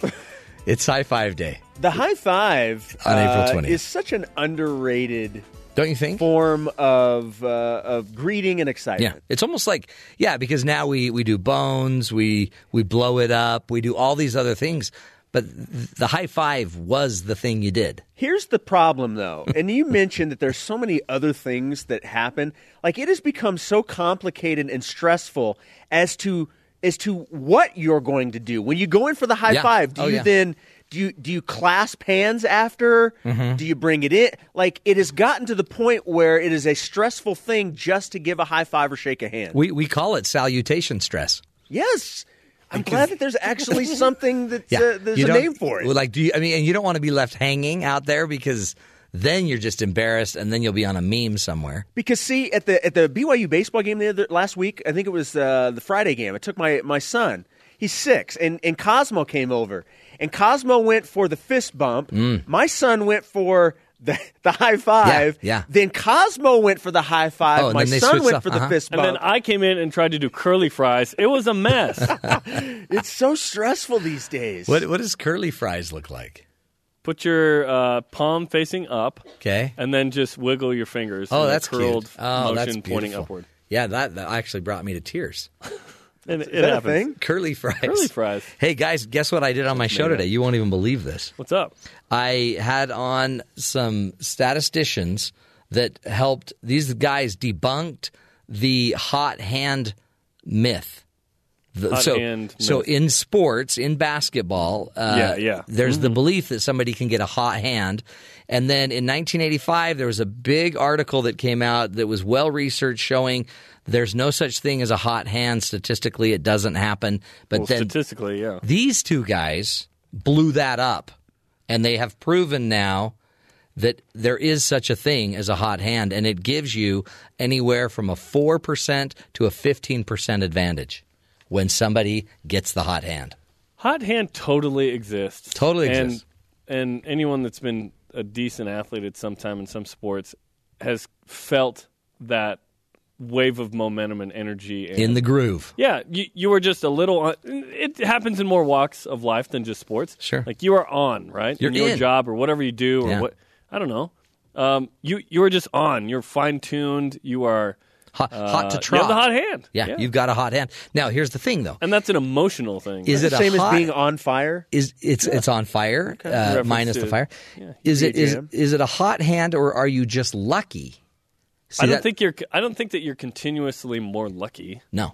That doesn't make any sense. But in that moment, see, this lucky is like, in this singular instance, it worked out. Yeah. Like, well, those singular instances pile on each other. That's different. But if you believe you have a hot hand, then you might take more shots, and some of your shots might even go in luckily, not skillfully, but luckily.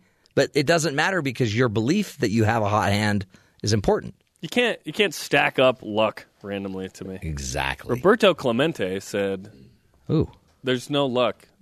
Luck is when preparation meets opportunity." So you've worked hard to prepare yourself for that moment. Opportunity, boom. You're not lucky. You've seized the moment. You just seized it. There's totally luck. I mean, sure, you banked it. I mean, you banked the shot. Yeah. But if you bank it 4 times in a row, right, that's not luck. No, that's not luck. Yeah. And There's totally luck though. Like I like the idea from like when you see somebody throw like a half court shot and you realize that there's no skill at all, and then they make it. That's luck. There's a little bit of skill. Yeah. Like, okay, I've got to judge distance. I've got to aim it a little bit. The fact that it goes in. Well, yeah. Oh my gosh, Steph Curry is a pretty skilled half court shooter. I would, yeah. Don't you think? He has a skill. Did you guys ever see the half court shot? I think it was like at a Clippers game. This was years ago. I'm sure it's on YouTube. As a matter of fact, I can guarantee it is. The guy hit like a half court shot, and I can't remember if he won a car or like a lot of money. I think it had to have been money, because after he hit the shot, he was so excited he like ran and slid like on his stomach face first and slammed his face into the to the floor and like busted up all of his teeth. See, no skill. What in the world? No skill there. No skill. So all there. that money went into dental bills. Oh, that is so sad, and we're laughing at it, but so funny. Hey, what's on your show today, gentlemen?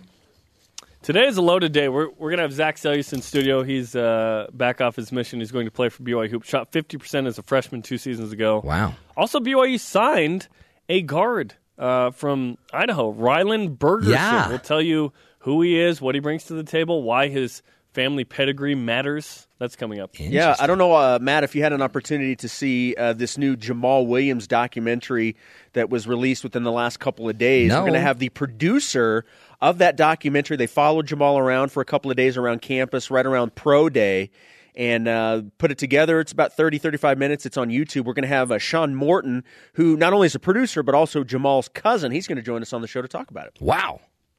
Big league. It's a loaded show. Plus, it's a really important day for the men's volleyball team. They're playing in the MPSF semifinals in Long Beach against Hawaii. Baseball has never won in San Diego. They start a 3-game series tonight. I guess BYU hasn't won as a member of the WCC. As the member of, the WCC. And then golf, men and women, are hosting the WCC championships right here in Provo at Riverside Country Club. So it's a big day. Cow. See how this works? Plus Kyle Van Noy at the White House. Oh, yeah. That Did he go? Yesterday. We'll show you a picture of him. He was one of the 50% that showed up.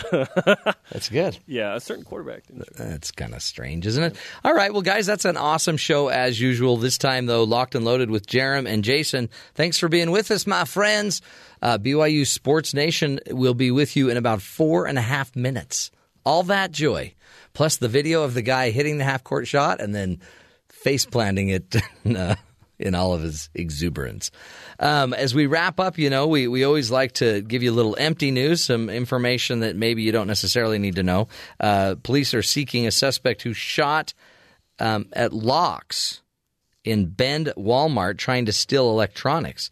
Police officers in Bend, Oregon are searching for the suspect that brought a handgun inside the store early Thursday morning in an attempt to steal high-end electronics.